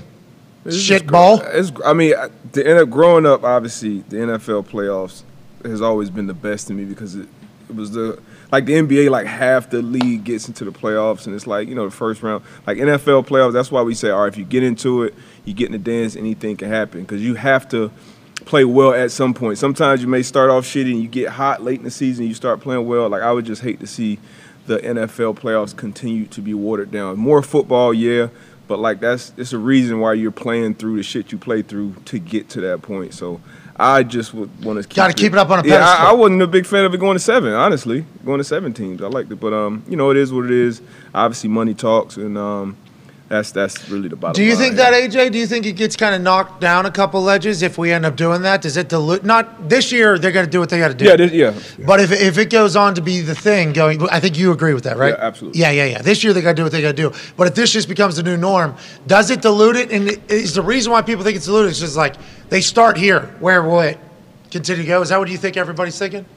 Yeah, obviously, like you said, this year is different completely. Whatever they do this year, but yeah, moving forward, I don't think. As of right now, I don't like diluting the playoffs like that because I think there's such a big deal. It's such a big thing. Like D-Butt said, I feel like half the NBA or more than half the NBA is in the playoffs. Like, it needs to – we need to keep it special somehow. Well, that's like the Pro Bowl. You start thinking about it. Mm-hmm. There's like 17, 18 quarterbacks at the Pro Bowl. It's like, all right, is this the – And if you got 7 and 10 teams getting into the playoffs, like that just looks weird, I think. I don't think it's good for their – No. I understand why you guys feel that way. Once again, as a fan, though – More football. I agree. Go ahead, Tone. More playoff checks as well, which we will wrap. But if the Jags and Bucks win this weekend, there's 0 teams with losing records that are getting into the playoffs this year. So it's kind of like... Yeah, the Jags have to win to get in. Or if Jags, the Steelers, Dolphins, and Patriots all lose, they get in. And they lose. Well, and if it moves to 8... then there's a lot. Chuck, your thoughts. I'm excited to hear your thoughts as a man who has obviously been in the NFL in so many different facets, both as coordinator, assistant, head coach, worked with the league for a while, so you've seen it all from all angles. They make it 8, to Darius's point. They're going to keep it 8 forever. We all know that. How are your thoughts? What are your thoughts on it? Yeah, we know what the almighty dollar, what drives the whole thing. Could you imagine, next week they go, hey, who wants to bid for this 2 extra playoff games that we have on super wild card weekend? It's like Amazon. Bezos would throw $1 billion from his yacht. Do I get this every single year? Yeah, we'll kick it off with you guys every single year. Sounds good. All right. There you go, right into the bank accounts of the end. Boom, boom, boom. And then there's another game. There's still another game that's happening on Sunday.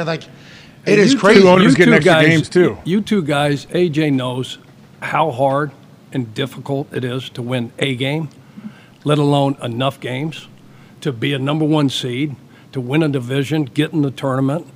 And now we're just going to start handing out, participation trophies. I mean, and we're going to reward mediocrity. No, is everybody going to ring for making playoffs too? Nobody's going to, because of the circumstances this year, because of that, nobody's going to argue anything that happens. They're going to say, okay, whatever you guys decide to do, and everybody can put out their stuff and plant seeds, and Roger's head, Troy Vincent's head, and they're going through all they're smart until something comes out of 345 Park Avenue, and we got a memo from Roger Goodell. That's when we'll actually know exactly what's going down. Oh, you're saying there's a lot of times where there's speculation and the NFL doesn't do what anybody. I mean, that's what everybody loves to do, right? Yeah. But personally, I don't think that you can sit there and start rewarding, teams that didn't earn the right over a 17-game season to make the playoffs. Yeah, because what does the regular season become? Just like you have to kind of get through it. Then you're going to see a lot more rest in the players. Yeah. I mean, you guys said load management comes in there. Yeah, load management comes in. You're right. That is what the fear is. Yeah. No, if it did go to 8, though, you go back to 1 and 2 seeds both getting a bye, so there's an extra benefit to being the 1 and 2 seed. Yeah, but that's less football, right? It'd be the same football as now. Less games to broadcast. Yeah. But then they'll find a way. Which is what we're all assuming is the driver behind this. Yeah. 5 or 6 would be weird, too, just the look of it. Because 4 would play 7 and 3 would play. We'd all get used to it, just like a 33-yard extra point. I mean, everybody gets used to everything, but we do have to be in the position of projecting what we think could be the downfall of this. Sure. And I think diluting something is not always a great thing. How do you think they come to this final say so? Is this like a competition committee thing? Like coaches get on a conference call? Like just Troy? Like There's a ton of smart, big brain dudes at 345 Park, and they'll sit down and they'll go through all the scenarios, figure out what. Are they going to like a conference room? Like a desk, you think? Glass windows? Succession? Big set the scene for us? They've got plenty of space. You think Roger Goodell, loose tie? Yep. You think jacket over there? We're not leaving until we figure this out? Is that what's happening, you think? I don't know exactly which room it'll be. They got a few floors over there in that building that they work out of. Yeah, they're going to get together. A lot of smart people, like I said. They're going to make a decision. I wonder how many ideas they floated. I wonder if any ideas that got I don't want to say any ideas we came up with, but I wonder if everybody in the room's job is hey, come with ideas, and then we're going to figure out what the best one is. Mm-hmm. Yep. And then some people are probably pitching ideas that they would like to see. Like a writer's room. Like a writer's room for a show or something. Don't you think that's how it should be? And they're probably saying, this has already been floated by Florio. Here's the reaction to this from our fans. Yeah, that's a good one. You know what I mean? There's a lot of that. Yeah. That's the room. Is that going down right there, you think, Chuck? At the NFL headquarters. Bunch of people bouncing it's not very intimate. balls. It's not very intimate. I don't know. I wasn't in that room ever. What if they were I was not in that room ever. That's the executive level room. We will all look on what happens and who makes the decision, how they make them. Joining us now is a man who every word that he says captivates millions and millions of people. His job is to go onto television and make magic. His job is to go onto a microphone and let the world know how they should be thinking about things, even though it might not be what they want to hear. This man has created the take show recipe. This man has created what everybody wants to become in television. Ladies and gentlemen, host of the First Take, host of the No Mercy podcast, which, hey. Hell yeah. Unreal. It's going. Mm-hmm. Big time. And as of January 17th, This man is an author. I don't know if he wrote any books before. I should have done more research. That's on me. I'm not as professional as he is. Straight Shooter, a memoir of second chances and first takes. That author, legend, Stephen A. Smith. Yeah! What's up, fellas? What's going on, y'all? How y'all doing? Hey, how's everything? Hey, things are great. How about you? You're crushing it. This No Mercy podcast got a new studio. Are you in a new studio right now, Stephen A? This is a home studio that I'm building, so this is in my home, so I like this. I'll be doing it from various places, but this is one of the places I'll be doing it. I've been doing a podcast since September, but obviously working for ESPN, they needed me to wait until January to go to video. And so as of January 9th, this Monday, I'll be on video now. So maybe I'll have a snowball's chance in hell of competing with you, Pat. Well, maybe. No, we're all trying to keep up with you. Congratulations. Yeah. Thanks a lot, bro. Thanks a lot, man. Appreciate y'all. Hey, how y'all doing? We're great. I didn't plan on diving into this, but have to do this. Happy New Year to you as well. This is your show or ESPN show? You own this show? No, this is mine. I own it. Let's go! Hell yeah! Stephen Hey! Yeah, everything. I own it lock, stock, and barrel. It's my content. It's my podcast and what have you. Because I work for ESPN, there was a negotiation that had to take place to get out of the constraints within my contract. But ESPN was extremely cooperative and very, very helpful. I've got a great relationship with Jimmy Pitaro, and he was more than kind enough to allow me to do this. Even though it was a negotiation, nevertheless, I'm here and I'm doing my own thing. And it's not a sports podcast.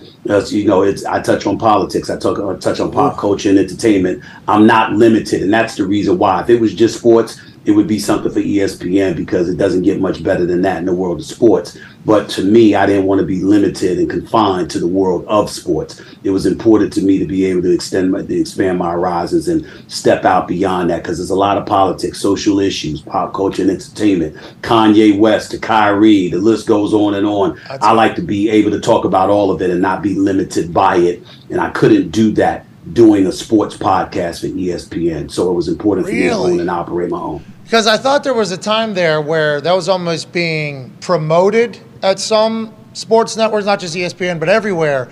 Was that something that you thought you wanted to do more of because they were telling you to do more of there for a time? Or was there a conversation about you should do less politics on ESPN? Or did you just feel like it wasn't the right time or place and you're looking for the right time or place, and that's on No Mercy where you can really dive in a little bit deeper? Or how'd that all come about, you think, with I've never been an aficionado when it comes to the world of politics or even social justice issues, but I've always had a passion for current news. I've been a journalist my entire career. And so for me, I've always paid attention to what's going on in the world of news. I started my career off at the New York Daily News. I went from there to the Philadelphia Inquirer, where I got promoted about 9 times and ended up being a general sports columnist. What? Before I got into television and all of that. And so for me, I've always been about what's percolating. What matters to the masses is what matters to me. When Jimmy Pitaro came on board, obviously he made a concerted effort for us not to get into politics per se. And I want to tell you that I stood up and supported him on that, and I still do, because we did get to a point over the years at ESPN where it was too much politics. It was the politicization of too many different things. And with the sports fan got to a point where they were sending a message that they didn't feel like their needs were being met. And so Jimmy Pitaro comes on board, and he instantly addressed that, and I supported that because I think people have a right to get what they tune in to see from you. My argument, however, was, yes, I will give you that. But when I step away and I have other interests, there's nothing wrong with that either. And then the argument was that I was such a big name that whenever you say Stephen A. Smith, that's synonymous with ESPN. Well, also, I'm proud to be a member of ESPN. Please don't get me wrong. And when it comes to sports, I have no issue with it whatsoever. But if I feel some way about a presidential election or something a politician is doing or something that's going on in the streets of America, that's my personal opinion. And I think one of the things that people had a struggle really, really expressing to the brass is that when you muzzle everybody, any little opinion that emanates from ESPN, everybody thinks it's everybody, it's all of us. Yeah. And that's not the case. Pat McAfee does a phenomenal job. I mean, that's an A-list pickup for us doing college football, okay? Oh, thanks, man. Pat McAfee, yeah, I truly mean that. You're exactly what we needed.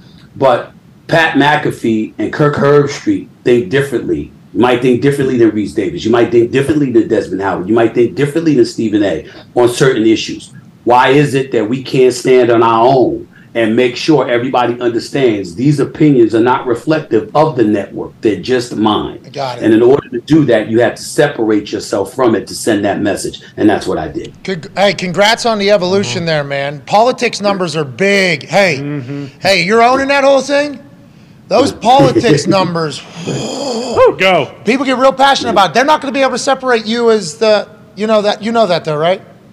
Well, I mean, they try, they may try to lump me in, but I'm going to make a concerted effort to make sure that happens. Like, for example, I'm a fair-minded person, and so I think about fairness. If there's something that I want to get into that I think is too political or whatever, I'd be like, this is First Take. This is not the platform for that. You can check me out on No Mercy, though. But here on this platform, I'm going to give you what you expect. And that's what I try to deliver to my viewers, listeners, and everybody in between. It's smart business by both you and Jimmy Pitaro, I believe, and especially because you're Stephen A. Smith. Be who you can afford to be. You have earned the right to be able to do a lot different than everybody else, because there's going to be...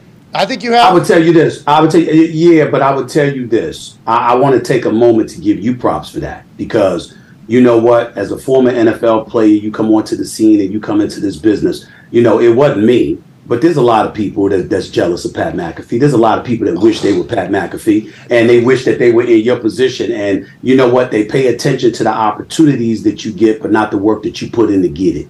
And they didn't pay attention to the sacrifices that you make. And more importantly than anything else, the bravery that you had to bet on you. And that's one of the things that, to me, as a guy who's getting to know you better and better every day, what I love about you is that you're a guy that takes chances on you. You believe in you, and you'd be surprised how many of us, including the person you're listening to right now, lack the courage to do that over many years. I was scared to go out on my own. I was raised by West Indian parents, and my mother, God rest her soul, was about putting in the work, punching that clock, going to work every day, getting the job done, going home, saving your money, invest what you can, and have a pension or something along those lines. Pat McAfee of this world is like, wait a minute, there's got to be more to life than that. And you go for it. And suddenly people are looking at you, and the resentment kicks in because they're looking at the opportunity that you're getting, but they're not appreciating the work that you put in and the courage you had to exude and display in order to take that chance on yourself. And people like you are what helped me say, F this, I'm going to bet on me. I believe in me.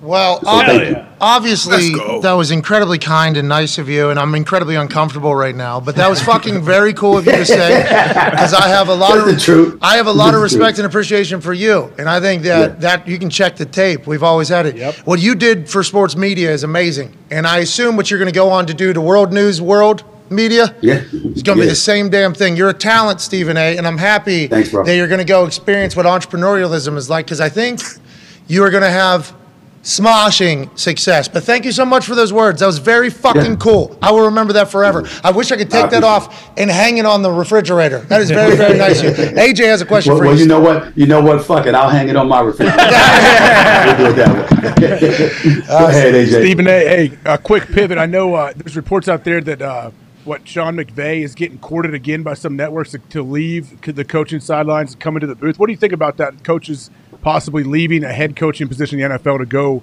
take a gig with a network?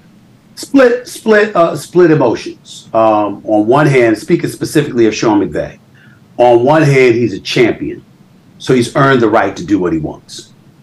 On another note, I would have much rather preferred that you did it last year as opposed to the way y'all stunk up the joint this year. Yeah. And then you leave. I don't like the fact that if he ended up doing that, I don't want to remember Sean McVay as somebody that couldn't make the playoffs and won 4 or 5 games in the 17-game season. I want to remember him as that champion that walked out of SoFi Stadium as a Super Bowl champion, beating the Cincinnati Bengals and coaching his butt off the way that he did.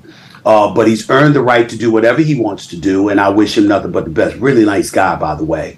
In terms of coaches, players, or anybody else that get into this stratosphere, I would say the same thing that I'd say to anybody else. Be qualified. And qualification doesn't always mean, going to school and having this degree. That's not what I'm talking about. I'm talking about knowing what the craft entails, knowing the work that has to be put in order to succeed, and committing yourself to do just that.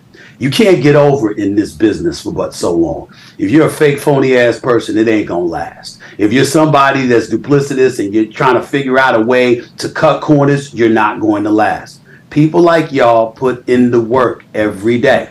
I listen to y'all whenever I can. The energy does not dissipate. What you get, and that's why Pat McAfee is so important. When you see him with World Wrestling Entertainment, when you see him on College Football Game Day, when you see him jumping in the ponds and swimming and shit like that, you do all of this stuff going on. When you see all of this, the consistency is in the energy and the passion. He sells you his knowledge along with you, AJ, and others. But what happens is the energy. There's no dip. When I go on First Take every day, Stephen A shows up. That's my job. And you got a lot of people that come from the world of sports and they think it's going to be easy and they think they're just talking. You got to do your research. You got to do your homework. And you got to pay attention to what other people are saying so you can make sure you're not regurgitating other people's comment, mimicking what they say, or worse, not know what the hell you're talking about and think that you're going to slide under the radar and collect a check. It's not going to last. It's far more serious and intense than people realize. You got to be ready for it. A lot of people think they are. But trust me, they ain't. Well, that's an incredible monologue there about what people need to hear, because when I retired, boy, I got much more busy, didn't I? Oh, yeah. I mean, I did not expect with that. And then I accidentally signed up for Thursday Night Football to call those Thursday Night Football games. The amount of time and travel and investment in teams that I will probably never talk about again. No way. The amount of investment that you have to, but you have to do that sort of homework so that when you're on the microphone, you can have some sort of confidence and have some sort of direction when you're speaking. It's a lot. It's a lot easier, than laying bricks. Would never, ever in the military and everything like that. But it is a lot of fucking work. And I think to your point, once again, you complimented me again, so fucking stop it. But I'll stop it. I'll stop. Okay, but when we're watching people like you, like others, it's very obvious. Right? It's very obvious who is just doing like a simple thing right now. And I think negativity is a real easy way to get clicks. It's a real easy take too. I think having like a sophisticated, maybe a different look at it is much harder. It takes more research. You have to look into some more stuff. And that's why I think you've had such great success, because a lot of people say, oh, Stephen A. is that don't like Stephen A. He's the guy that yells. It's like, yeah, he's definitely loud and he has energy, but you listen to what's coming out of his mouth. We got some very valid points, and that's why you've had the success that you've had. If you just yelled bullshit, it wouldn't work. Let's talk about this morning, okay? That's right. Okay, let's talk about this morning, Stephen A. All right? Sure. Yeah.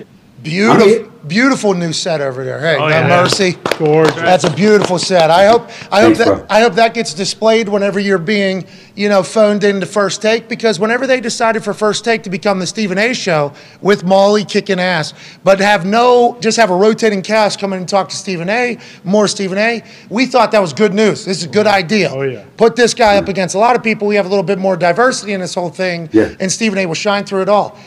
We fucking love First Take. We watch it every day. Every day on the big board. Big board.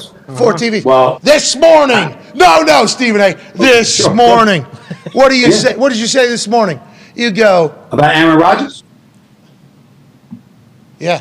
Is that what you're talking about? Yeah, when you go, hey, Aaron, Shut up, Aaron Rodgers. Aaron Rodgers, I don't want to hear you talking about you maybe being done after this game on. Shut it. You used to be a bad man. And then you become a bad man. You got a big game this Sunday against the Lions. And now we're hearing you talk about potential football life ending. Shut up, Aaron Rodgers. You're making it. That's what you said this morning. What happened? What happened? Actually, quote me accurate.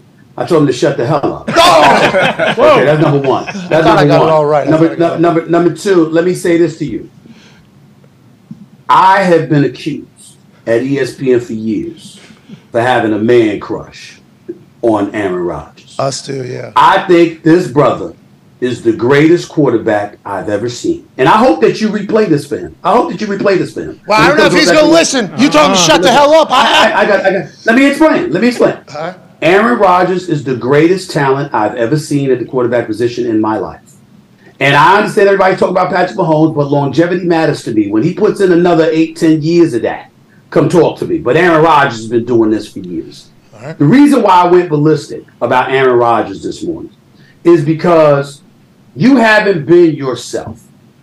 Last couple of years, you gave a press conference before last season about not wanting to be there and why you had felt that way and some of the things that Green Bay had put you through the years, which I happen to know. I felt they didn't lack respect for him. They lacked appreciation for him. They took him for granted. They rode his coattails and his shoulders for years. The nerve of them to be remotely disrespectful to him. All of those things I've expressed about the Green Bay Packers. Great promo here. But the bottom line is this. This year, for the first 2/3 of the season, y'all sucked. Period. Agreed. And Aaron Rodgers had a role to play in that. Now, over the last 4 weeks, I think that he's played very well. I think he's reminded us of the greatness of Aaron Rodgers. So we're one game away before the playoffs are to begin. After you went 4-8 and your team was stinking up the joint, and you sitting there, well, the memories were nice, and I mean, if this is it, excuse my language. The fuck are you talking about? I don't want to hear that. I don't want to hear that. I'm looking at you and I'm saying, look, man, even at 8-8, 9-8, you get to the playoffs. They got to deal with Aaron Rodgers. And I don't care about who lost, how many playoff games you lost before. You're Aaron freaking Rodgers. Excuse me. You get in, it's a game changer. It's a different ballgame. We talk about the pass rush of the Dallas Cowboys. We talk about the complete team, the Philadelphia Eagles, at least were before Jalen Hurts went down. We could talk about Christian McCaffrey arriving in San Francisco. Debo's going to come back. San Francisco's going to be X, Y, Z. Let me tell you something. You can't dismiss no Aaron Rodgers. No. That brother's something special. So when I feel this way about him, and I've been articulating this for years, long time. And after the season you have, and you're going to sit up there, the memories have been nice. I mean, if we lose, we lose. I mean, we control our destiny. But, if it happens, to me, that reeks of life goes on. I'm going to be all right. I got my bag, the $50 million per year. Now, he deserves it. He's earned it, and I ain't hating on it. I love it. Love the fact that he is. But what I'm saying is, when you got fans like me, who is a fan of Aaron Rodgers, I want that brother like this. We here. You shouldn't have let us get here. Ooh. Y'all in the damn trouble because here we come. That's what I want to hear from Aaron Rodgers. And I ain't hear that. Well, come on, man. Steven, I want to hear that, Pat. Steven, I hear that. I think 2 ayahuasca trips ago, maybe. You'd hear that. You know what I mean? He's a little different man at this stage. He operates differently. He was asked, too, about it. I think he was asked about it, so he gave a thoughtful and open answer. But I could see how you would want him to have, hey, let's have a little bit more. Hey, what are your thoughts on this maybe being? I want this. Yeah, I understand what you're saying. I could see that, and I wouldn't mind. I want this. If he, with that new haircut, comes out and cuts a promo, and he's like, I ain't worried about any of that right now. I'm worried about the Detroit Lions, the brand new Lions with MCDC. We win, we get in, we're playing our best ball. I could hear that too. I understand. You seem to be a little bit aggressive though with the shut the hell. You're because of him. You're a little because it's him. I love this guy. Okay. All these people talk. You know what stuff this guy has had to deal with? You got his brother on The Bachelor talking nonsense years ago about him. You got people all in this business about his women knowing you wish you were with them instead of him. You find every excuse to talk about Aaron Rodgers. And I've been the one sitting there. Y'all shut the hell up. This is the best. Man. This somebody special. Y'all mind your business. And then he come on the air. We do. It's been a nice ride. What? I do not want to hear that from Aaron Rodgers. I got it. You said he's making it hard for you to continue to do this whenever you display things that prove everybody else's point. I got it. I understand I understand what you're doing. We'll see how the game goes. Excited to hear how he reacts to all of this.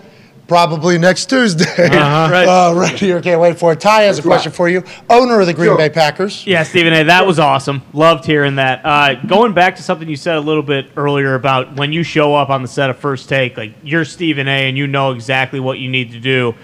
You never have an off day, to your point. But, for like us, we've only been doing this a couple years now. Obviously, haven't done it day in and day out like you have. We always talk about competitive stamina. How do you continue to have that competitive stamina when sometimes you go and it's like, shit, I don't want to talk about anything today, or I don't want, or whatever the topic is at hand that day. Like, I don't want to get into a spirited debate about something. Like, how do you kind of flip that switch every single day? Maybe if you going in know, like, shit, I don't have my A game today. Well, a couple of things. Number one, I remember one of my colleagues once said about me, he said that when the lights come on, I'm just different. You know, it's like the lights are on and people expect, you know, a quality product, and I'm going to give it to them, and I'm not going to fake it, because you can't sustain fakeness. Fakeness is going to ultimately reveal itself to be fake, and then you'll crumble. And so for me, to try to be the best that I can be, particularly when the lights come on. I mean, I got close to 500,000 people watching me live on linear television. I've averaged every morning. I've averaged over 1.5 billion views on YouTube per year for the last couple years. And so I realize that I'm in the eye of the storm. And then I take into account the role that I have, because I'm at ESPN and because of my contract and because of what I've accomplished. Even the bosses tell me I'm the face of the network. And so there's a level of responsibility that comes with that, and I know that. But to answer the question directly, the biggest thing that I've done is make sure that I'm surrounded with people that I love working with. I think Molly Karam is phenomenal. Swagoo, Marcus Spears, Keyshawn Johnson, Michael Irvin, Mad Dog, Christopher Roos, Dan Orlovsky, you know, Ryan Clark, and all the contributors that come on. They're not just colleagues, they're personal friends who I love dearly and I would do anything for, and that's just to name a few. And so think about y'all going to work every day. It helps that you're surrounded with people you're cool with. Oh, yeah. You like being around. Hold on to that for dear life, because I got news for you. No one likes everyone they work with in corporate America. Nobody. We all got to tolerate people we don't give a shit about, but we got to work with that day. Okay? And for me, the most fortunate part of my job is that I don't have that. Everybody that I work with, I got love for, and they got love for me. And we all assist each other in trying to make each other thrive. Well, you guys are doing a great job. I got to watch you walk into that seaport one time. Sunglasses on, I believe. AirPods were in. Jacket on. I was in the green room in the back. There's like a little turn, and then the green room's in the back. I saw this dude turn the corner, and I've never seen a cooler fuck ever in my life. That was my first time seeing you, like, walking in. I think you gave, like, a cool dap up to somebody as you walked by. Then you went into your First Take studio or whatever, and I was like, geez, this dude is literally levitating through here.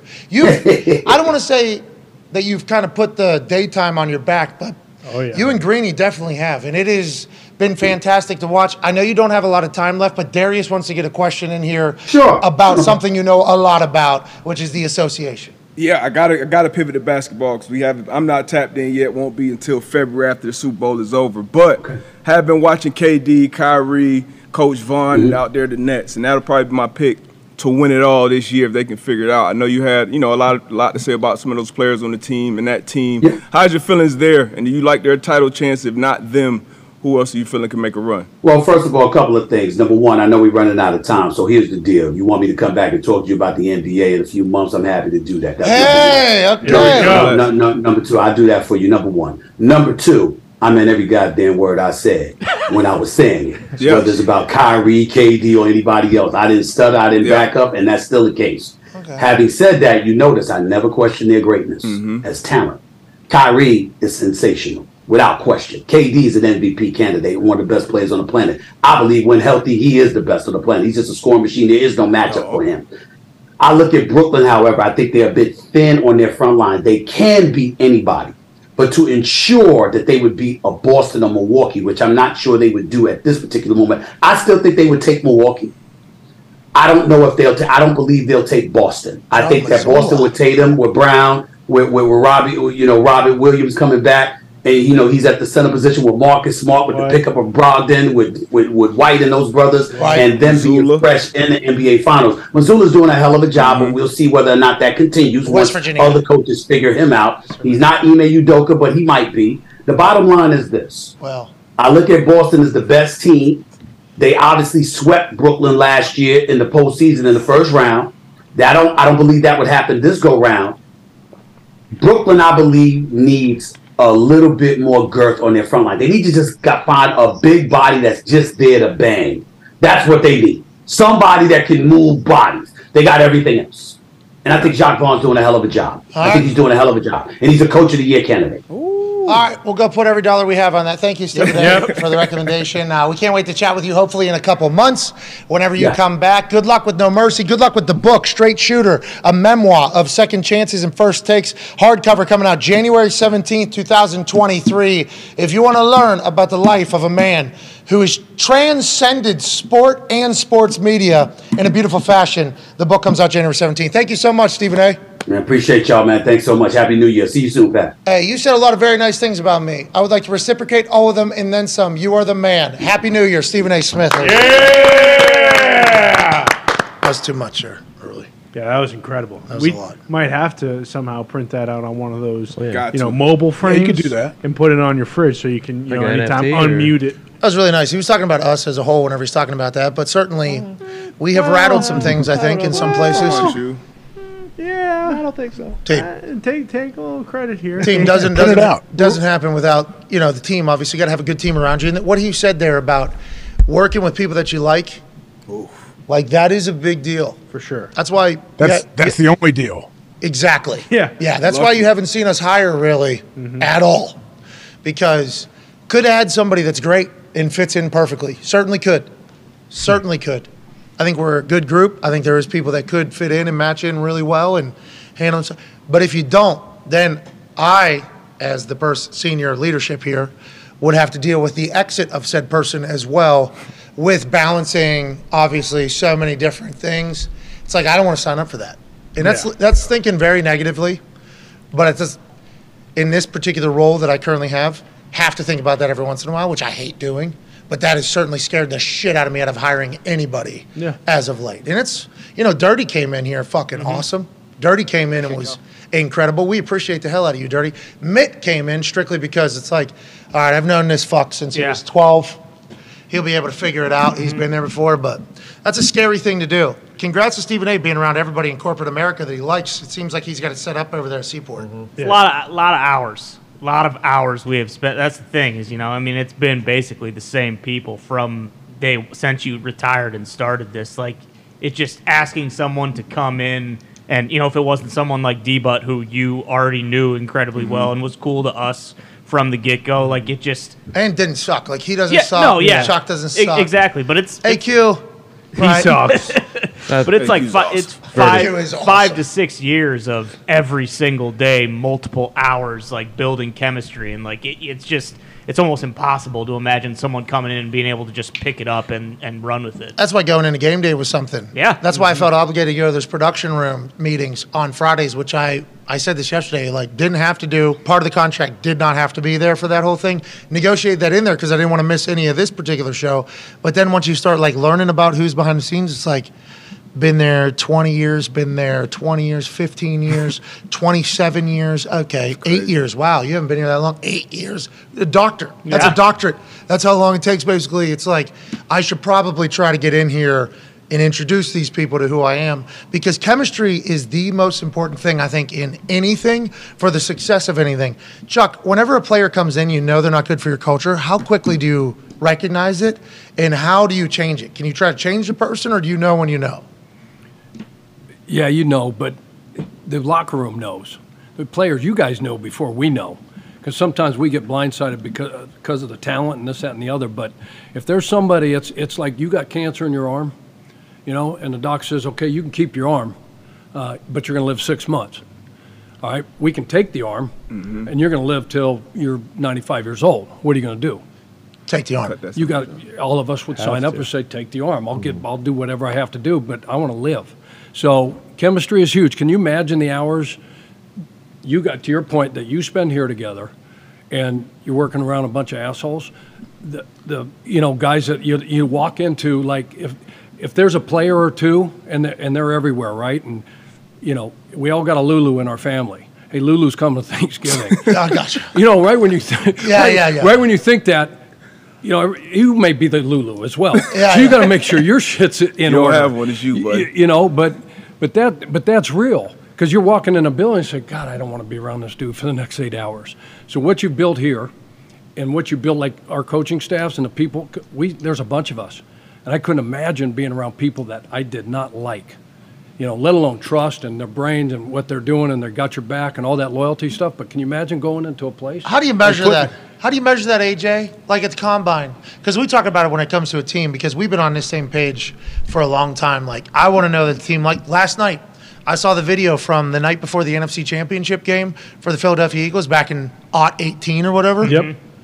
And they're playing Meek Mill's Dreams and Nightmares. And I think we had already known that was kind of their song, but it hadn't blossomed yet. I think that next day in the NFC Championship game, it was going to become a full show. I think that's when we all kind of learned about that being they were playing it in a team meeting room the night before the NFC Championship game. This video came out the night before championship game. I thought you'd be in a hotel. They're clearly in a team meeting room here, so I don't know how they were handling it all. But the whole place is jumping. Yeah. That's the night before an NFC. Go vibes. You know how big of a game that is? Yeah. Do you know how nervous people could be? Instead, I think that's LeGarrette Blount over there jumping on his way in. There's coaches in the back. There's another angle coming out, jumping and bouncing alongside of it. It's like that team way too tight to lose. And by tight, I mean like a group, not tight as in like nervous. Like, how do you find that? I honestly, we have this conversation a lot, and I'm not sure we found the answer yet. How do you know? I don't know how you can test. Wouldn't you think Chuck could answer better? But I would imagine coming out of when you're like, say you're talking to guys at the combine, hey, would this guy be a good fit in our locker room? I would imagine you have to trust like the trainers, the different people that person dealt with, talk to some of their teachers, some of the professors possibly. And then if you have a good relationship with their coaches, if they're going to shoot you straight and let you know for real what this person's really like. I'm thankful that the Colts didn't do any of that. I never went to class, and the professors would have no idea. But that's real, because we get a 15-minute interview at the combine. What are you going to find out in 15 minutes? Because one guy goes, hey, give us your background. So if this guy had some stuff in his life and he's got 2 or 3 red flags, 14 minutes has gone by just trying to explain, hey, I didn't touch her, I didn't do this, I didn't do that. I was drunk. He's going through this whole deal, right? I was drunk in public. So, I meant to be drunk in a bar. Sorry. I had to do that. Someone's supposed to be watching my back while I pee. Yeah, there was an alley. They shut down every bathroom in the entire city. What am I supposed to do? It's 2 a.m., bro. Penny pitchers. But those scouts, the scouts that are on the road, for the whole fall, we get those 15 minutes, but it's your scouts. It's your personnel department that they go and they scour. And they're going to talk to the coaches. And a lot of time the coaches aren't going to say anything negative. They can't. Because if that gets back, and then it becomes a recruiting issue, gets back to a high school, hey, this guy badmouth. So those guys can't. So, but you got to dig. So go to the class, go to a professor, go to the chow hall, go to somebody that cooks for these kids, and say, hey, what do you think about such and such? You'll find somebody, and they don't have to say a lot. I used to be the pro liaison at the University of Miami when I was down there, and guys would come in and they'd ask, and I'd have to get up and talk about all the players. Hey, what do you think about such and such? Good player, good kid. Oh, he stinks. All right, so you can say a lot without saying a lot. Yeah, but do those people know that what they're saying is saying a lot? Like, what if they you should, or they should get fired?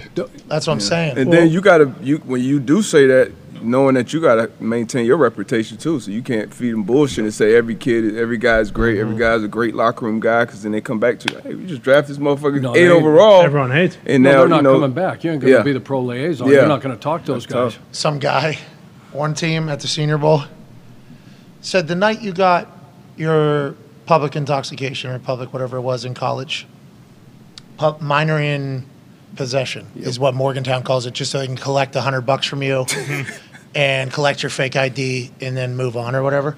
When you did that, were you out with players or were you alone? And I was like, what's that? He was like, did you go out alone or were you with your teammates? I was like, I don't know if I should even talk about that. And he was like, were you alone or not? And I was like, I don't hang out alone, no. He was like, okay, so you were out with your teammates, had a good time. You're the only one that got caught. I was like, whoa. Now you're putting stories together. I actually went to the bathroom. You know what I mean? I actually went to the bathroom, and my lookout was actually, he had to go to the bathroom too, because once again, no bathrooms were open 2 a.m. What the fuck are we supposed to do? This is before Uber. So I don't know what I was supposed to do. I thought I did the right thing. He's like, got it. And then that person, I learned from a coach later, said like, probably good locker room guy out with teammates, like that whole thing. It was like, drink guy, we could have a beer. Actually, I had a beer. That was, it ended up being something that like a coach told me later, like, hey, this is what we heard about you coming out of college or whatever. Is this true or whatever? I'm like, yeah, I do remember talking to that guy, because every team has like agents, retired agents that do their look into. Some people have like what, mental coaches from Navy SEALs. Doesn't I think the Colts have like a Navy SEAL. Matt Ryan. No. No. Brian Decker. right? A Navy SEAL who does some sort of real reading and testing and everything on people and conversation, what their grit is and where their level is. Because that's the hardest thing to figure out, right? What makes man tick? Because we can watch tape, we can evaluate the tape, we can see what he puts on the field, we do the measurables, we can see how fast he is, how high he can jump, all that stuff, right? But this is what you got to figure out. This is what you got to find out.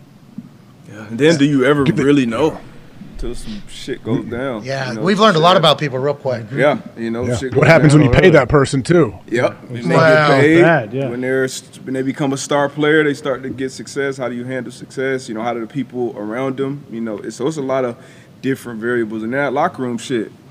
Now, this stage and this my post-football career, I've been blessed to work with a bunch of people I like. But in the locker room, you don't like everybody. But you know how to get along, go out there and do your job. You know when it's time to work, when you are in the locker room. Who'd you hate? I didn't hate anybody.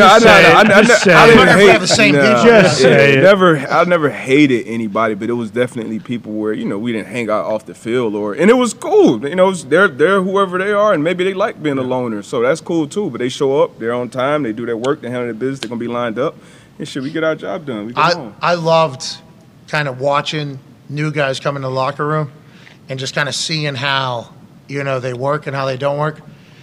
There was a guy that showed up in our locker room that I think 4 steps in was like, oh, this guy sucks. Oh, really? Middle of the season. How could you tell?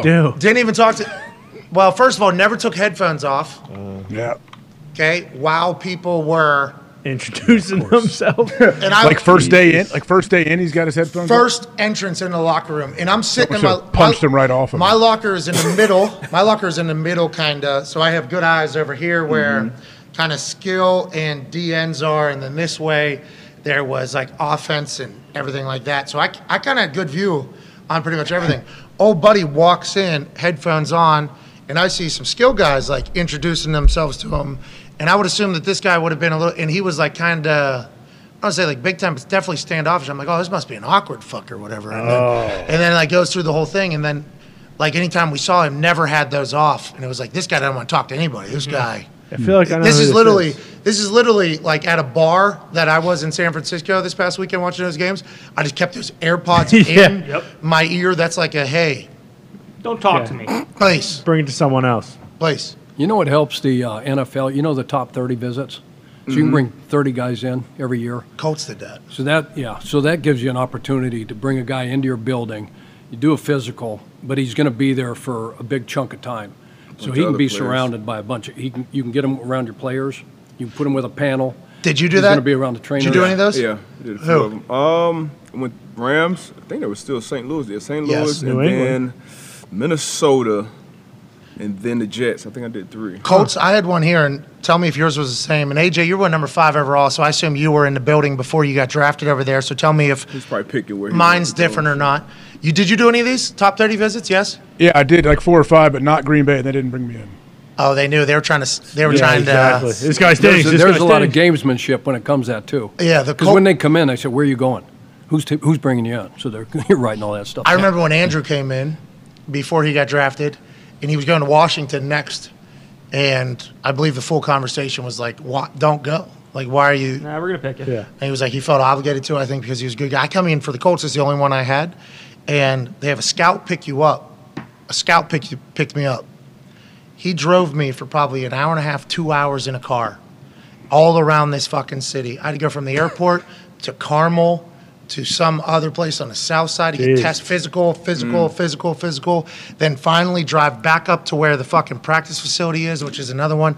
I was in his car for 2 hours. This guy and I talked about a lot.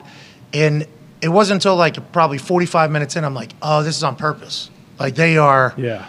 But I lived on the road pretty much my entire teenage life because of soccer. So I felt good, talking shit about stuff. I was like doing my thing. And then I get in the building. Tom Telesco has me sit in a room. They had me sit there probably like 30, 45 minutes. And I'm like, are they watching me through like...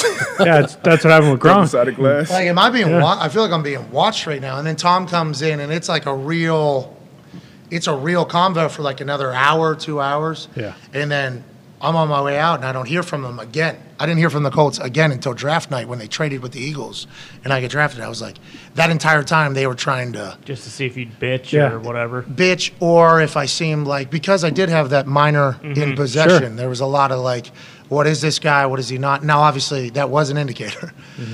Second year, that was an indicator. Should have learned my lesson. Okay, that's on me. 100% on me. But yeah, it felt like that's what they were trying to do that entire time. You're 100% right with that top 30 visit. Well, and there's one call, I think, if you remember, 2 years ago when a trainer for South Dakota or North Dakota State called in talking about Trey Lance. Oh, yeah. About how he's a great guy, and obviously what you see with the Niners, he's out with George Kittle doing everything. It is a bummer to hear Trent Richardson was like that when he came to the Colts. That is not. That's a huge bummer. Let's take a. And we joke about it too. And I know I'm not sure what Zito's saying, but like the draft day, did this guy have players at the birthday party? Like that entire conversation is real. I think that was written into the movie to showcase that whole convo that we just had, and they figured that was the most creative way to describe that. Yeah. But that is an answer that every team is trying to get, and most difficult to have. But if you have a good locker room, you can win, regardless of all the other things. Let's talk about some breaking news coming out of Damar Hamlin's health scare. Tom Pelissero is reporting that Dr. Pritz says Damar Hamlin's signs of improvement, including emerging from his sleep following commands and asking who won the game. Dr. Pritz clarifies that Hamlin cannot speak and still has a breathing tube in. He has been communicating in writing last night. This guy can write? Okay. Let's go, dude. Shit. Our response was, Damar, you won. You won the game of life. You're right. That's fucking awesome. Dr. Pritz says they have explained to Hamlin what happened, and he expressed surprise that he had not been with the world for 2 days. Also talked with him about all the support. His first note was, did we win? It's not only that the lights are on, we know that he's home, says Dr. Pritz, who has been working with Damar Hamlin at the University of Cincinnati Medical Center. Remarkable news. Yeah. Awesome. Hell yeah. Big thank you to everybody medically that has done incredible work with a very scary, devastating primetime football situation. Damar Hamlin seemingly all the way back. Writing now, dexterity still there. Who won the game? Remembers game. Yeah. That he was at game. Surprised that he hasn't been around for the last 2 days. This seemingly is the greatest news we can get. For sure. Oh, yeah. Yeah. Congrats, he Damar. woke up on his. Aren't they saying he woke up on his own too? Like that's awesome. Yeah, like, hey, Damar. Writes down, I'm fucking sleeping. Dude. Yeah. What the hell? What's the deal? Congrats to Damar. Yeah, that's awesome. Unreal. Can you imagine that building right now, that locker room, that team? Buffalo Can you Bills? imagine the galvanization that's going to take place now? Wouldn't want to be playing them this week. Yeah, that would suck. Well, they might have 8 spots, but the whole world breathes a massive sigh of relief from Dr. Pritz's update there. That's amazing to hear. Let's take a break. Yep. On the other side, we will wrap up the glorious day that is January 5th, 2023, the day that we learned that it is possible in the world that we currently live in. There's a lot of shit that happens in our world that we don't like. It is possible for somebody to have to receive CPR for 9 straight minutes in front of the entire world, then get in an ambulance, get to a hospital, and 2 days later, basically be back with full neurologically intact. And the doctor reiterated that fact, that there's no signs of any deficit. home. Yeah. Unreal. Unbelievable. Yeah. Mom and Dad. Yeah, man. They were very positive through that whole time. Jordan Rooney became the spokesperson for the family. I'm sure that was. It didn't look like he was enjoying. A lot of people were saying he was taking advantage of the moment and everything like that because people are naturally cynical on everything. I would assume that the family and everybody is pumped to be at this stage. Yeah. And the positive vibes that we had heard about and the belief that Damar is Damar, so he'll get through this, rang true. Let's go, dude. Go. Welcome back, hour 3. Chuck, we appreciate you. 15 people, $500. How about it? Here we go. Way to go, Chuck. I did hear my voice give out a couple times, though. I might have done a little bit more damage. I probably shouldn't have been doing that, but needed the moment because this is a big-time day. The last hour, we got a chance to chat with Stephen A. Smith, and the Damar Hamlin news is remarkable. Yeah. Heard the doctors during the break. I don't know if you did the same thing as us. Over here, we listened to the doctors speak a little bit. First of all, congrats to them. Yeah. They obviously go to school for a long time, work long hours. They probably treat this type of thing, not this type of thing, but very serious things on a regular basis nobody ever really knows about. Now they're being thrust in the spotlight. I think the way they've handled it with the information being kept in, right? There hasn't been any leaks out of the University of Cincinnati Medical Center, which is incredible. That's not normal in 2022, 2023, and probably for the rest of eternity. Tight circles are not real anymore, especially whenever it's the story of the world. So them talking about it, addressing it the way they are, this is incredible news. They're talking about we're working on getting him back to who he was before it happened. It's like that means like, oh yeah, football. Like if this dude returns to football, I mean, granted, the fact he's already alive, he's writing, he's messaging is what's being quoted. He's waking up on his own. He's doing everything. All news is good. And they're talking about we're just working on getting him off the ventilator because, Chuck, explain to us a little bit, you did during the break. Because the ventilator's on there, he has to remain sedated for a certain amount of time, and they talked about that a little bit, and that was kind of their answer. Like, we still got to get him off the ventilator there. What is that process, and how do you know about it? Yeah, so going through open heart surgery back in '96, just out of nowhere, they strap you down, you wake up, and you got this ventilator. First thing you want to do is go grab it. So we heard that he was trying to get that thing out. That's the first instinct, is to get that thing out. But you're strapped down, and you're so heavily sedated that they're going to breathe for you until you get off that sedation. And your lungs, he's got to get you. I had tubes coming out of me, so he's got tubes clearing his lungs, getting the blood out, whatever was there. But until you're completely off all the, to a certain point where you can breathe on your own, it's because of, they've been reports that he's sedated, he's in critical condition, all that stuff. So until that kind of gets weaned out of him and he gets off that sedation, they'll pull that thing and he'll be able to breathe on his own. Obviously, there's some dangers involved with this. I would assume sedation, ventilator, weaning off, tubes coming out of lungs and everything like that. But this is standard operating procedure for heart surgeries normally? Yeah. Yep. Okay. Yeah, it's not. Okay. Yeah. So that's a good piece of information, right? Seems like that's another good piece of information because they were asked, the doctors were asked about playing football again, and they said, he's still in the ICU. Like, we're still very much in the ICU. The doctor said it's like, okay, we understand that, but it sounds like we're getting to a point where this is a lot of folks, like not a lot of people in the history of football. He might be the only one in the history of football, routine tackle, cardiac arrest. But it sounds like we're at a point where there's a lot of people that have been to this point of where he is in recovery. Yeah. And that's good, right? Because we probably have more information about this particular stage of recovery. Like you said, him going for the thing, very natural. That's what everybody does. Everything that's going through right now, pretty well tested, I think, right? He's gotten to a point where I don't want to say people are just comfortable, like, hey, here we go. He didn't have heart surgery, though. They had to do something, so it's right? Still probably different. I don't know. They didn't open him up, I don't think. He had blood in his lungs, though, right? So they had to do the tubes? Yeah, they had to drain I'm sure there's plenty of stuff going on, which I didn't know. We'll get back to. I didn't know Chuck had open heart surgery in '96. Me neither. Didn't know if it was the right time to just stop him in the middle of that and be like, excuse me? Okay, so you had, you said a heart attack out of nowhere? So I had one artery block. I was on a treadmill early in the morning doing my workout. Felt a little bad. So I got off, showered, went upstairs. I was recruiting. I was at University of Miami. Came back down at lunch, jumped back on. Had the same kind of stuff. And they said, hey, you need to go over to doctor's hospital. I didn't go. Trainer came up and grabbed me on a Thursday. Said, you go? What'd they say? I said, I didn't go. So he grabbed me by the back of my hair and drugged me over there. And I essentially never left. So the LAD, the Widowmaker, LAD is the left anterior descending artery, was like 85, 90% blocked. Jesus. So they had to go in and, so they take you in, you do a catheter deal. And Jeez. They check it out, cardiac cath. You do that, and they say, yeah, it is. And then you get on a table. One doc comes in and said, we can do a stent, less invasive, no open heart, no, saw your sternum open and rib cage. Crack. Do a cracker deal, right? And so I'm thinking, yeah, that sounds a lot better than open heart. But then the doctor's nurse came in, said, where you got this blockage, it's too close to this other artery, and if they do this and something happens and you're not opened up, they're not going to be able to save you if you burst another artery. Got it. So then I said, okay, where's the open heart dude? Yeah, they wanted you to do the open heart. That's why they did the way they did. Like, hey, we need to provide you options, but also we've been here before. This is a decision we're going to try to make for you pretty much. And thankfully they did, right? All good since then? Oh, yeah. Yeah. So I don't, they did a mammary deal, took my mammary How old were you? artery, 36. Jesus. Oh, my. Jeez. I'm 35. How scary was that, Chuck?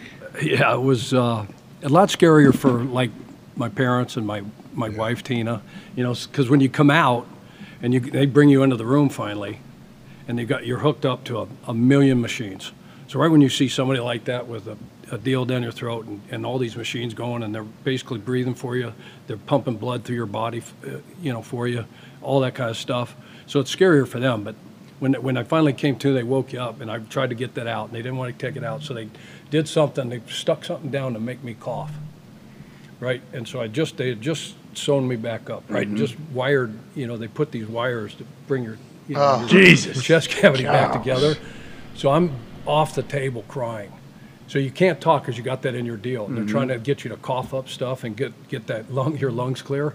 So I give me the pad. They talked about Damar being able to write. Yeah. So I could write, and I think I wrote down to Tina, right? Have them put me the fuck under again, please. Right now. Don't ever do that again. Yeah. So that it's pretty commonplace, but I think, by another day or so, but obviously he's in such great hands and such great care. I was lucky where I was, time and place, but he'll once he gets off that stuff, it'll be. Did you think about not coaching after that? Stress, Less schedule. stressful job, or Did you change your lifestyle or anything? Did you diet? Yeah, it's a good question, AJ. For a couple weeks, to be honest with you. Really? No, it's like we take these things for granted because we're all healthy. We come to work every day. We go home. We get up. Boom, boom, boom. You take these days for granted, and they may not always be there. So you change some things and try to eat better. Exercise. I've always exercised. I've always been. I didn't have cholesterol problem. No family history. No this. No that. What is it? Stress. So 2 weeks later, I was back on the field coaching. Okay, smart. Nice. All right, well, hey, we're happy you're up. Yeah, way to go. Unbelievable. I think your phone's blowing up too. Yeah, I believe people are saying, "Hey, Chuck, are you telling the heart attack story?" I didn't know this. I didn't know this was. That's amazing. I didn't know. Is that a heart attack? No, it's just blocked. What is that? What is that considered? So thank God. So I was going to go Close to back. it. They don't know until they get in there and see if there's any damage to the heart. So I had what they call as angina. So you had like pre-heart attack. You had all the symptoms. So they say, hey, look, shortness of breath, feels like your chest is burning, pain down the left side of your arm, things like that. So then they go in and say, okay, did you have any damage to the heart muscle? And thank God I had no damage to the heart muscle. So they did a one bypass, and knock on wood, everything's good. Yeah. There we go. Thank you, doctors. Thank you, doctors, and thank you to the doctors at the University of Cincinnati Medical Center. Let's bounce around some of the news here as we wrap. That was news. Chuck Pagano had open arms. Electric. Yeah. 36 years old, man. scary? What? Oh, we're not. No, yeah, we know that. I think that's already been broken a couple different times. But yeah, the Bills-Bengals game not happening. I think we all kind of understood that it's been made official. Yeah. A couple different people have broke that news.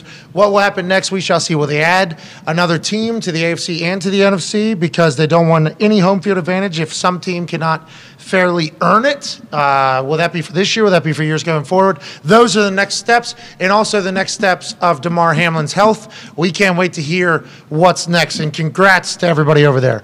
Taylor Heineke broke some news yesterday because it was alleged that he said to the team, you guys just need to see Sam Howell or whatever. He was going to start, and then he said, no, Sam Howell should start. He addressed it while wearing a Foreplay podcast hat in the locker room just yesterday. And I'll tell you what, Taylor Heineke oozes machismo. Yep. Yes, he does. Doesn't he? Yeah, big time. He really does. This dude is what you want in a leader, what you want in a locker room. Here's him addressing the Sam Howell starting situation for the Commanders this last weekend of the NFL season. Yeah, we had some discussions this morning, and ultimately decided to go with Sam. And I'm really excited for his opportunity. I think he's going to show a lot of people what he's got. But as the competitor that you are, any disappointment that you're not starting? No, obviously I want to be out there with the guys, but I also understand, again, like this is kind of a business deal, and we're going to see what Sam's got, and we've seen it all year through practice, training camp, preseason. The guy can ball, so we're all excited for him. Two different ways to take that. Taylor Heineke don't want to play. You know, Taylor Heineke's happy for somebody else taking a job that he certainly has earned and has been fucked out of a couple different times now with the Washington Commanders. I think the way I view it is Taylor Heineke's like the greatest teammate of all time. Listen, if you want Sam Howell to play, cool. He told us he's just happy to be in the NFL. He's making money, but he is a massive piece of the puzzle that is this Commanders team. Carson Wentz last week, he goes in, throws 3 picks. Obviously, he's not playing. They've been eliminated. They haven't seen Sam Howell because injury early. He is a rookie. I think it's a cool move by Heineke. He continues to prove that we are big fans of his and why we are big fans of his. And Sam Howell, welcome to the league. Week 18. Nothing really on the line. Good luck out there. This is for the future of the Commanders pretty much. Yeah, but still the question that comes to my brain, of course, Taylor Heineke, the dude is awesome. His teammates love him. We know why. I like how he said it's kind of a business deal. That's true. Like, don't get your feelings hurt about it. It's a business thing. Why the hell did Carson Wentz start last game? They didn't know. What are you talking about? Darius, what's so funny? Like, why was Heineke pulled? Why did Wentz fucking do it? Great question. I had no idea. It didn't let him play the whole game after he was needed to win. Stinking it up. Yeah, it was a Heineke must-win should have game. I mean, the Commanders haven't done much that made sense. Didn't Ron Rivera early say he can't play himself out? Like, remember when Taylor got the starting gig? He said, like, no, he's in. He's our guy. Like, he can't. There's nothing he's going to do to get pulled. He said that, like, early on. Taylor had, one game? I think he had a game where, now, granted, he wasn't putting up massive numbers in the wins that they were getting, but he was winning games for them. And I think everybody loved him. And are we trying to win, like, just win, or are we trying to win in a certain way? You know what I mean? Like, that is the kind of the conversation that seemingly was taking place. And business, it's business. They paid Carson a lot of money. He was healthy. I guess they just decided in the middle of a playoff hunt, in a playoff race, that since Taylor had one game that maybe wasn't as great, or maybe it was 2. I don't remember. I think it was. Go ahead, Tone. The game that they pulled him in, they said like if there are signs it was of struggle. It was a quick hook. Yeah, and it was against the 49ers, and also he was like 12-19 bad, for 150 and 2 touchdowns. But it being a quick hook was talked about before the game even started. That gives a storyline. He never threw 3 picks in a game, did he? No. I don't think so. What happened that week before that, though? The quick you're allowed to the short leash. You're allowed to throw a pick for every $10 million that you're making for the team. Fair. Before they start judging you? Yeah, that makes sense. Is this the week before the Niners. He goes 23-31, 1 TD, 1 pick. Oh no, it's up top. The Giants game. They lost to the 17 Giants of 29, 1 touchdown. 20-12. 2 TDs, 1 interception. Oh, you're talking about the 1, That's 0, when he and got pulled. 3. Yeah, that's when he got pulled in the Niners. You know, Still never threw more than 1 pick in a game. Yeah, but what happened because in the Giants game going into the Niners game, they said he's got a short leash for Carson Wentz. That's just because Carson was healthy? Is that what it was? Must have been. I assumed from not watching the entire Commanders games, I assumed he must have played poorly. Now, granted, 1 touchdown, 0 interceptions against the Giants, 17 of 29. Wink Martindale's defense is going to be hungry regardless. I guess he's not putting up like 400 yards, 300 yards, 249, 275. Falcons 138. It's just like managing a game pretty much exactly, but they're winning. Yeah, exactly. 5-2-1 is the starter. Oh, they lost right there. That's why. Look at the last tie loss. Was it his last 2 games? They have a tie and 2 losses. Yeah, it was like when the school board member came up to Coach Herman Boone and said, "Hey, I got bad news. 1 loss and you're out." Taylor doesn't deserve that. Why does it happen to Taylor, though? Can we pull up Carson's now? Because Because money, like right? we just looked at Taylor's and absolutely sure they lost those games. In But fairness. look at the stats Carson has when they lose their games. It's certainly because of the business part of it. Absolutely. Absolutely because of it. Chuck, let's ask you. It's 100% business. That's top down, telling them we're not resting a guy that's $30 million, and Ron Yeah, so Rivera's we got to all- deal with it. Yeah, so we know what we paid, to get him, what we traded to do to get him in here, and he's going to be our guy, and then he gets hurt, and he's out. He's out, 10 weeks?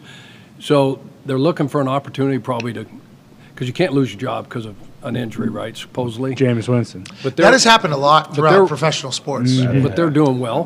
There's a Wally Pipp guy. Drew Bledsoe. That statement, I think, is just marketing. I think that's propaganda. Yeah, exactly. That's not an actual real thing. People lose their job because they get injured all the time because there's a counter cliche, can't join the club in the tub, right? So that's a counter one there. No, that's legit, and I think they're doing good, and they're winning. Heineke obviously wins over the fans, the locker room, coaches. He's a gamer. He's a baller. He's a great teammate.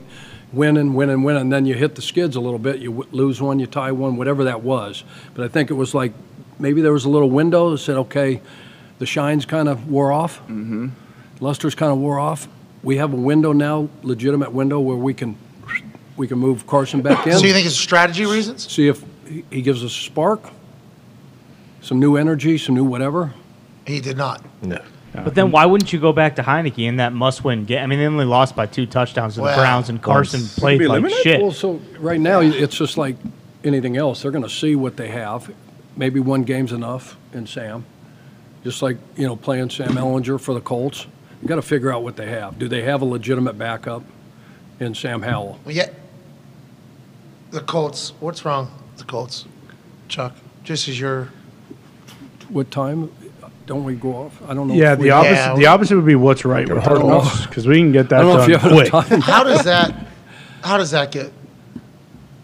Like the Commanders, they got an uphill battle to figure out what they're going to do next Makes year. sense there, though. Maybe Carson came back and said, it's my time. What if Carson did? Well, if we watch Hard Knocks, forget the Colts stuff. I watched Hard Knocks last night. It was awesome. It was a great episode of Hard Knocks last night. First one I've watched this season, only watched because I saw an Instagram clip of J.J. Watt doing something awesome on like the Hard Knocks Instagram, and it was like tonight, 10 o'clock, and I'm like, oh, this is going to be the J.J. Watt like retirement episode. Recap, almost overview. And it was fucking awesome. Just because they have so many clips of JJ from back when he was at Houston, when he got drafted, big moments, big plays. NFL Film was running this whole thing, so they got an entire vault. And I think last week everybody thought, because the tweet went out, that maybe the retirement Hard Knocks episode would be last week. And then we thought, well, maybe JJ's not giving any, like, nah, I'm not being mic'd up. I'm not doing it. Like, you guys could do your little song and dance elsewhere. He was mic'd up. They did a wonderful job of encapsulating like what fucking J.J. Watt has been to the NFL and to the league. There was a couple refs thanking him for his – he ends up getting 10 sacks on the episode for the 6th time of his career. Last 3 years, he got 10 sacks combined because he was injured so much. So he reached a milestone. These last 2 games of the Cardinal season, the last 2 stadiums that he hasn't played in the entire NFL. So it's like almost like storybook type. Now, the team stinks. Win a Super Bowl, obviously. That would be fantastic. But the way it was covered last night on Hard Knocks, I think, worth a watch. And JJ says fuck. Okay. What? Now we're talking. JJ is a human. Yeah. And HBO allowed that, talking shit, telling stories. Seems like a real mentor for that Zaven Collins. Zaven Collins out of Tulsa. Their relationship's awesome. And you can tell that JJ Watt like cares. Now, his way of caring is shit talking. But that is certainly a way of caring and way a relationship goes back. And Zaven talks shit back. But it was a great episode. I loved it. Congrats to NFL Films. And congrats to JJ. You done good, dude. Yeah. You done good. Way to go, JJ. AJ, did you pick it up? I did not. I completely forgot that it was even a thing. But I have seen clips because I love JJ's D-line coach, Matt Burke. He was my linebacker coach in Cincinnati. Dartmouth guy, super smart. He's the man. He's in it. I know. That's why I've just only seen clips of it. I didn't know it was still going on. Like, how many more are there? Probably this upcoming week's probably the last one. But real artsy shot of your D-line coach. Sitting good lighting, good backdrop. Real. Yeah. Nice. I just thought to myself, look at this guy getting some shine out here. Yeah, you know what I mean? It was a cool thing coaching against J.J. Watt. It felt like every time we played Houston, the whole place was going to be turned down for Watt was going to play. And then JJ was probably going to be doing the old Dougie out there. Hell yeah. He was unbelievable. He was everywhere. What a fucking career. They encapsulated last night well in Hard Knocks, I thought.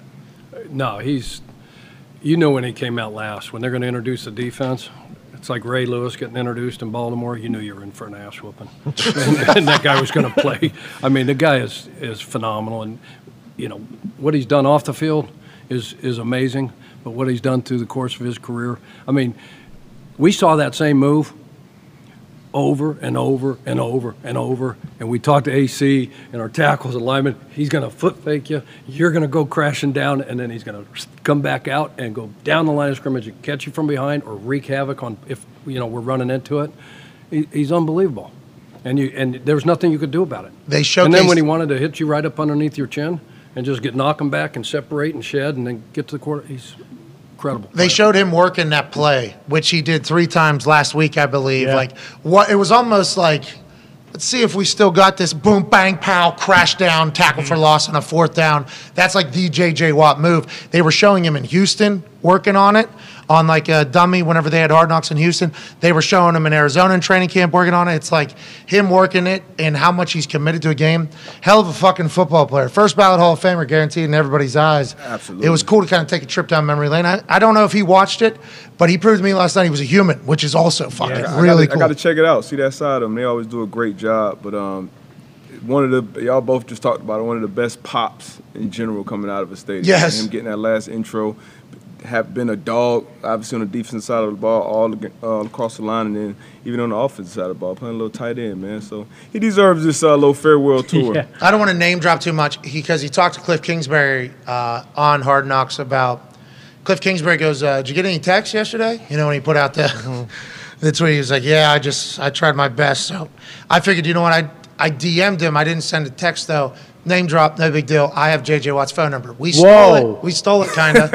The way we got it was not necessarily like how you go about getting somebody's number. They asked me to do something, and they reached out, and then there's he came on the show in return, and he called from his, and I don't ever do that, but I'm like, you know, I'll take that. Hey, will you send me JJ's number from that computer there? I'd like to send him a message. So I sent him a text last night, and I said, or this morning, I said, hey, last night's episode of Hard Knocks was awesome. You're a legend, pal, a great ambassador of everything an NFL player is supposed to be. I had no idea you said fuck the way you do. Thank God. Congrats. Haven't got a response yet. Come on. He's watching. Game planning. He'll know. He's in the middle of working right now. But that was my biggest takeaway. I'm like, yes, really? Dude. Yes, dude. This is a guy. This is him picking up his 10th sack of the season right there. Inched out in front of 44 there. They show a full replay on both sides of it from Hard Knocks. And he's screaming right there, let's fucking go, by the way. Just so. I'm sure he had some incentives, too, for 10.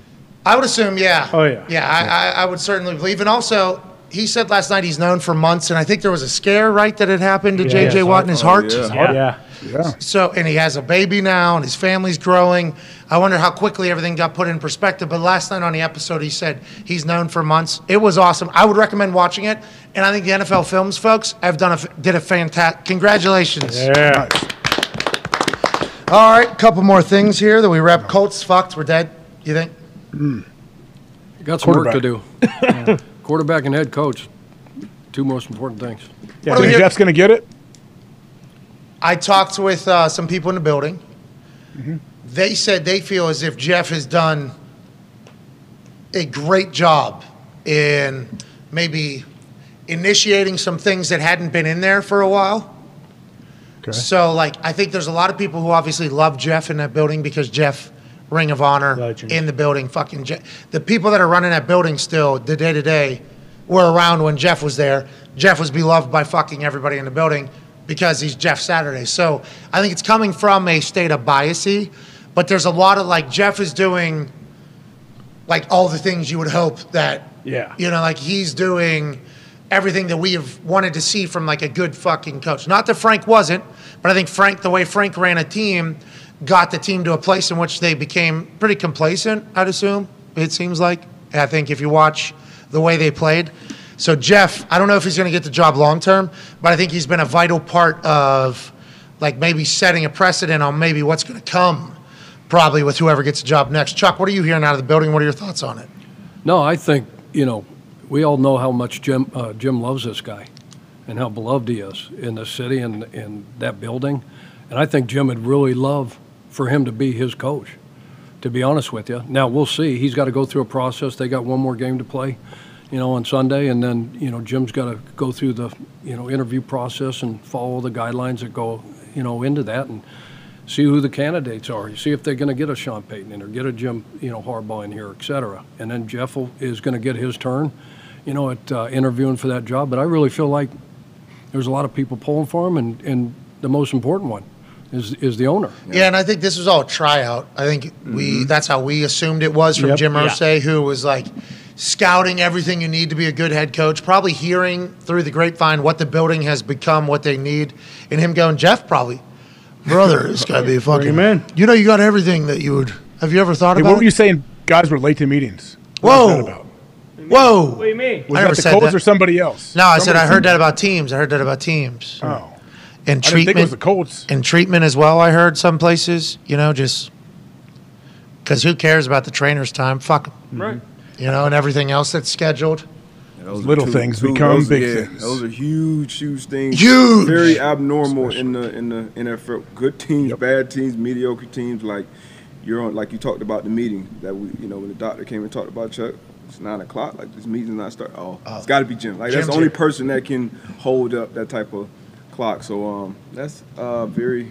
There's some buildings doing that, not necessarily the Colts, but I mean, potentially the Indianapolis Colts. If we Jeff will watch, have his hands full though if he does get this job. But but he can put together like an MCDC-esque coaching staff where you have all that experience. yeah, Debo, you might be a fucking D coordinator, bro. Orlovsky, OC.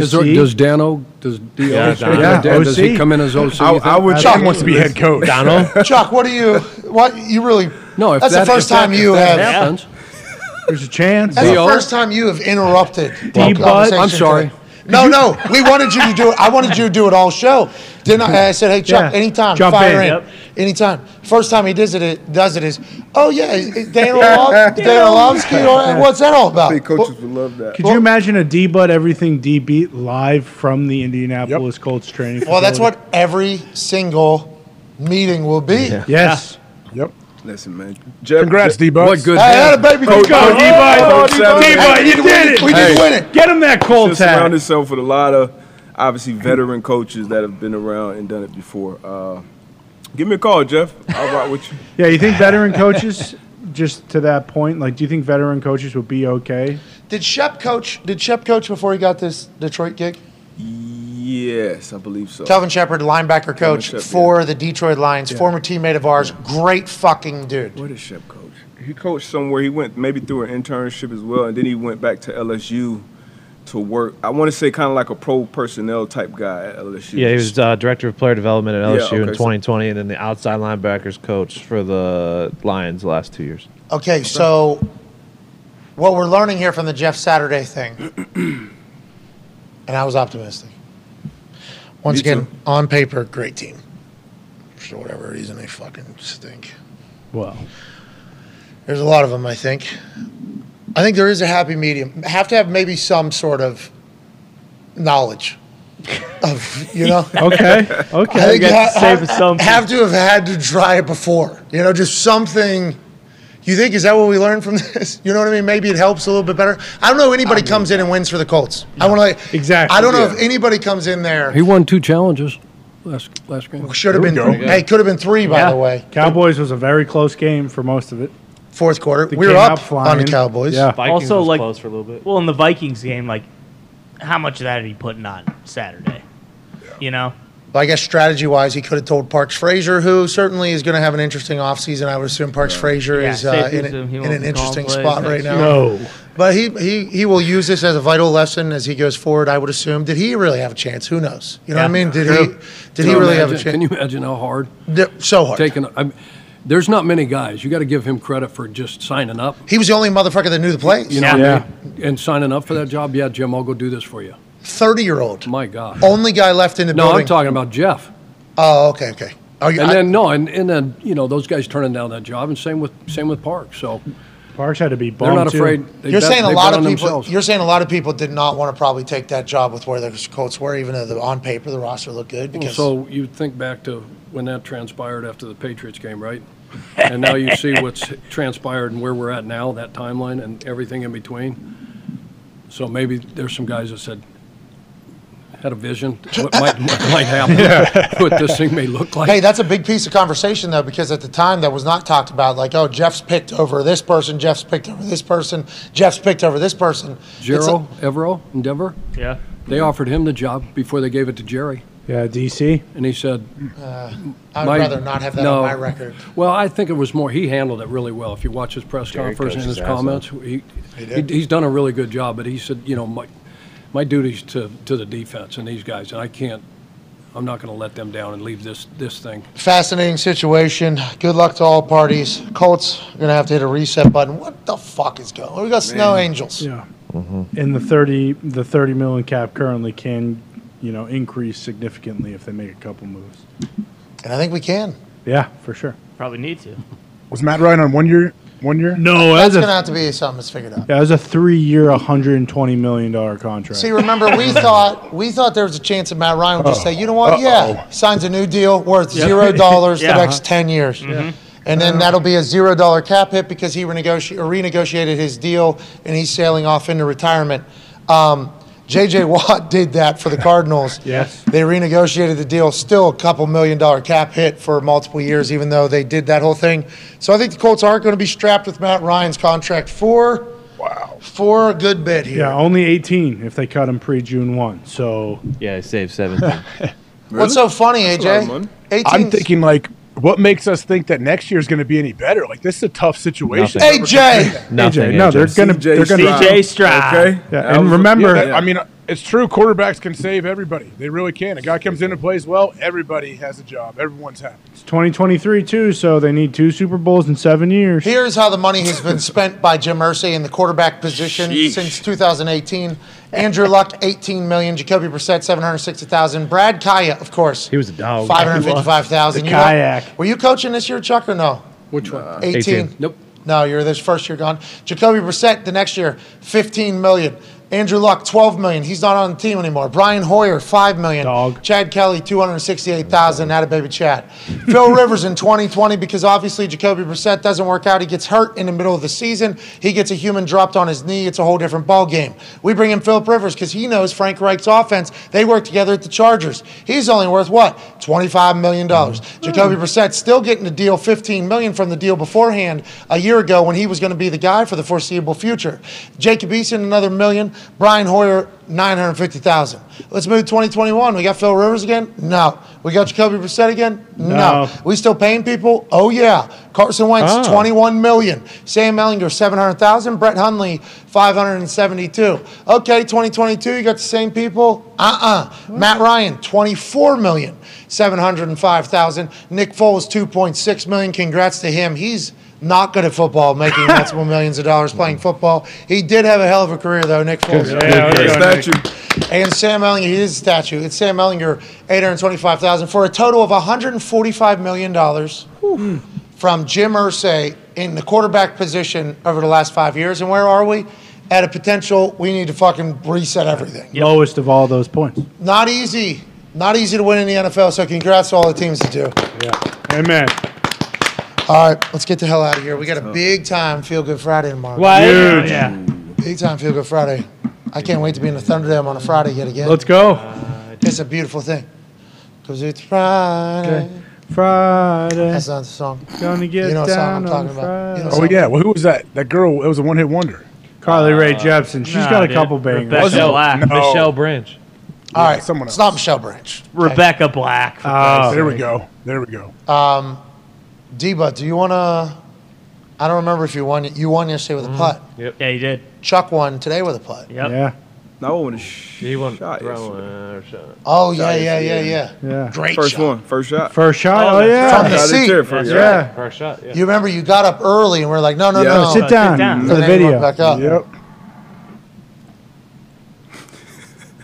What's your problem? I'm just co-signing. What do you mean? Of course, Well, yeah. you said it like the an tone. athlete. Yeah. You hear me? Tone. You don't know my tone. You don't get my tone. We do. you kidding That's me? why whenever we hear a from, it's like, wow. Okay. Wow, seems like there's some No, toxicity. I mean, I am D-Bud's biggest fan when he's shooting shots or putting. You guys know that. No, you're not. All right. We'll just act as if that's true, even though we know it's not. Connor's certainly the least biggest fan of giving away By money far. to anybody ever, which is a damn shame. That hoodie stinks. Don't ever This wear one? it on the stage. Well, it stinks for you because, this team right That thing here is Mickey Mouse. just took your old, What is it? What team gross, is that? grimy Penguins out back behind the shed and put bullets in all those old guys' heads in their entire careers. It was a good run. Oh, shut the fuck Old up. Hockey Town. That's a But strip Hockey district Town play if is I've ever seen dead. one. Same with that Hockey Town. And there's only one town the Stanley Cup's heading to, and that's the one up north in Boston. Oh, that's a Bruin?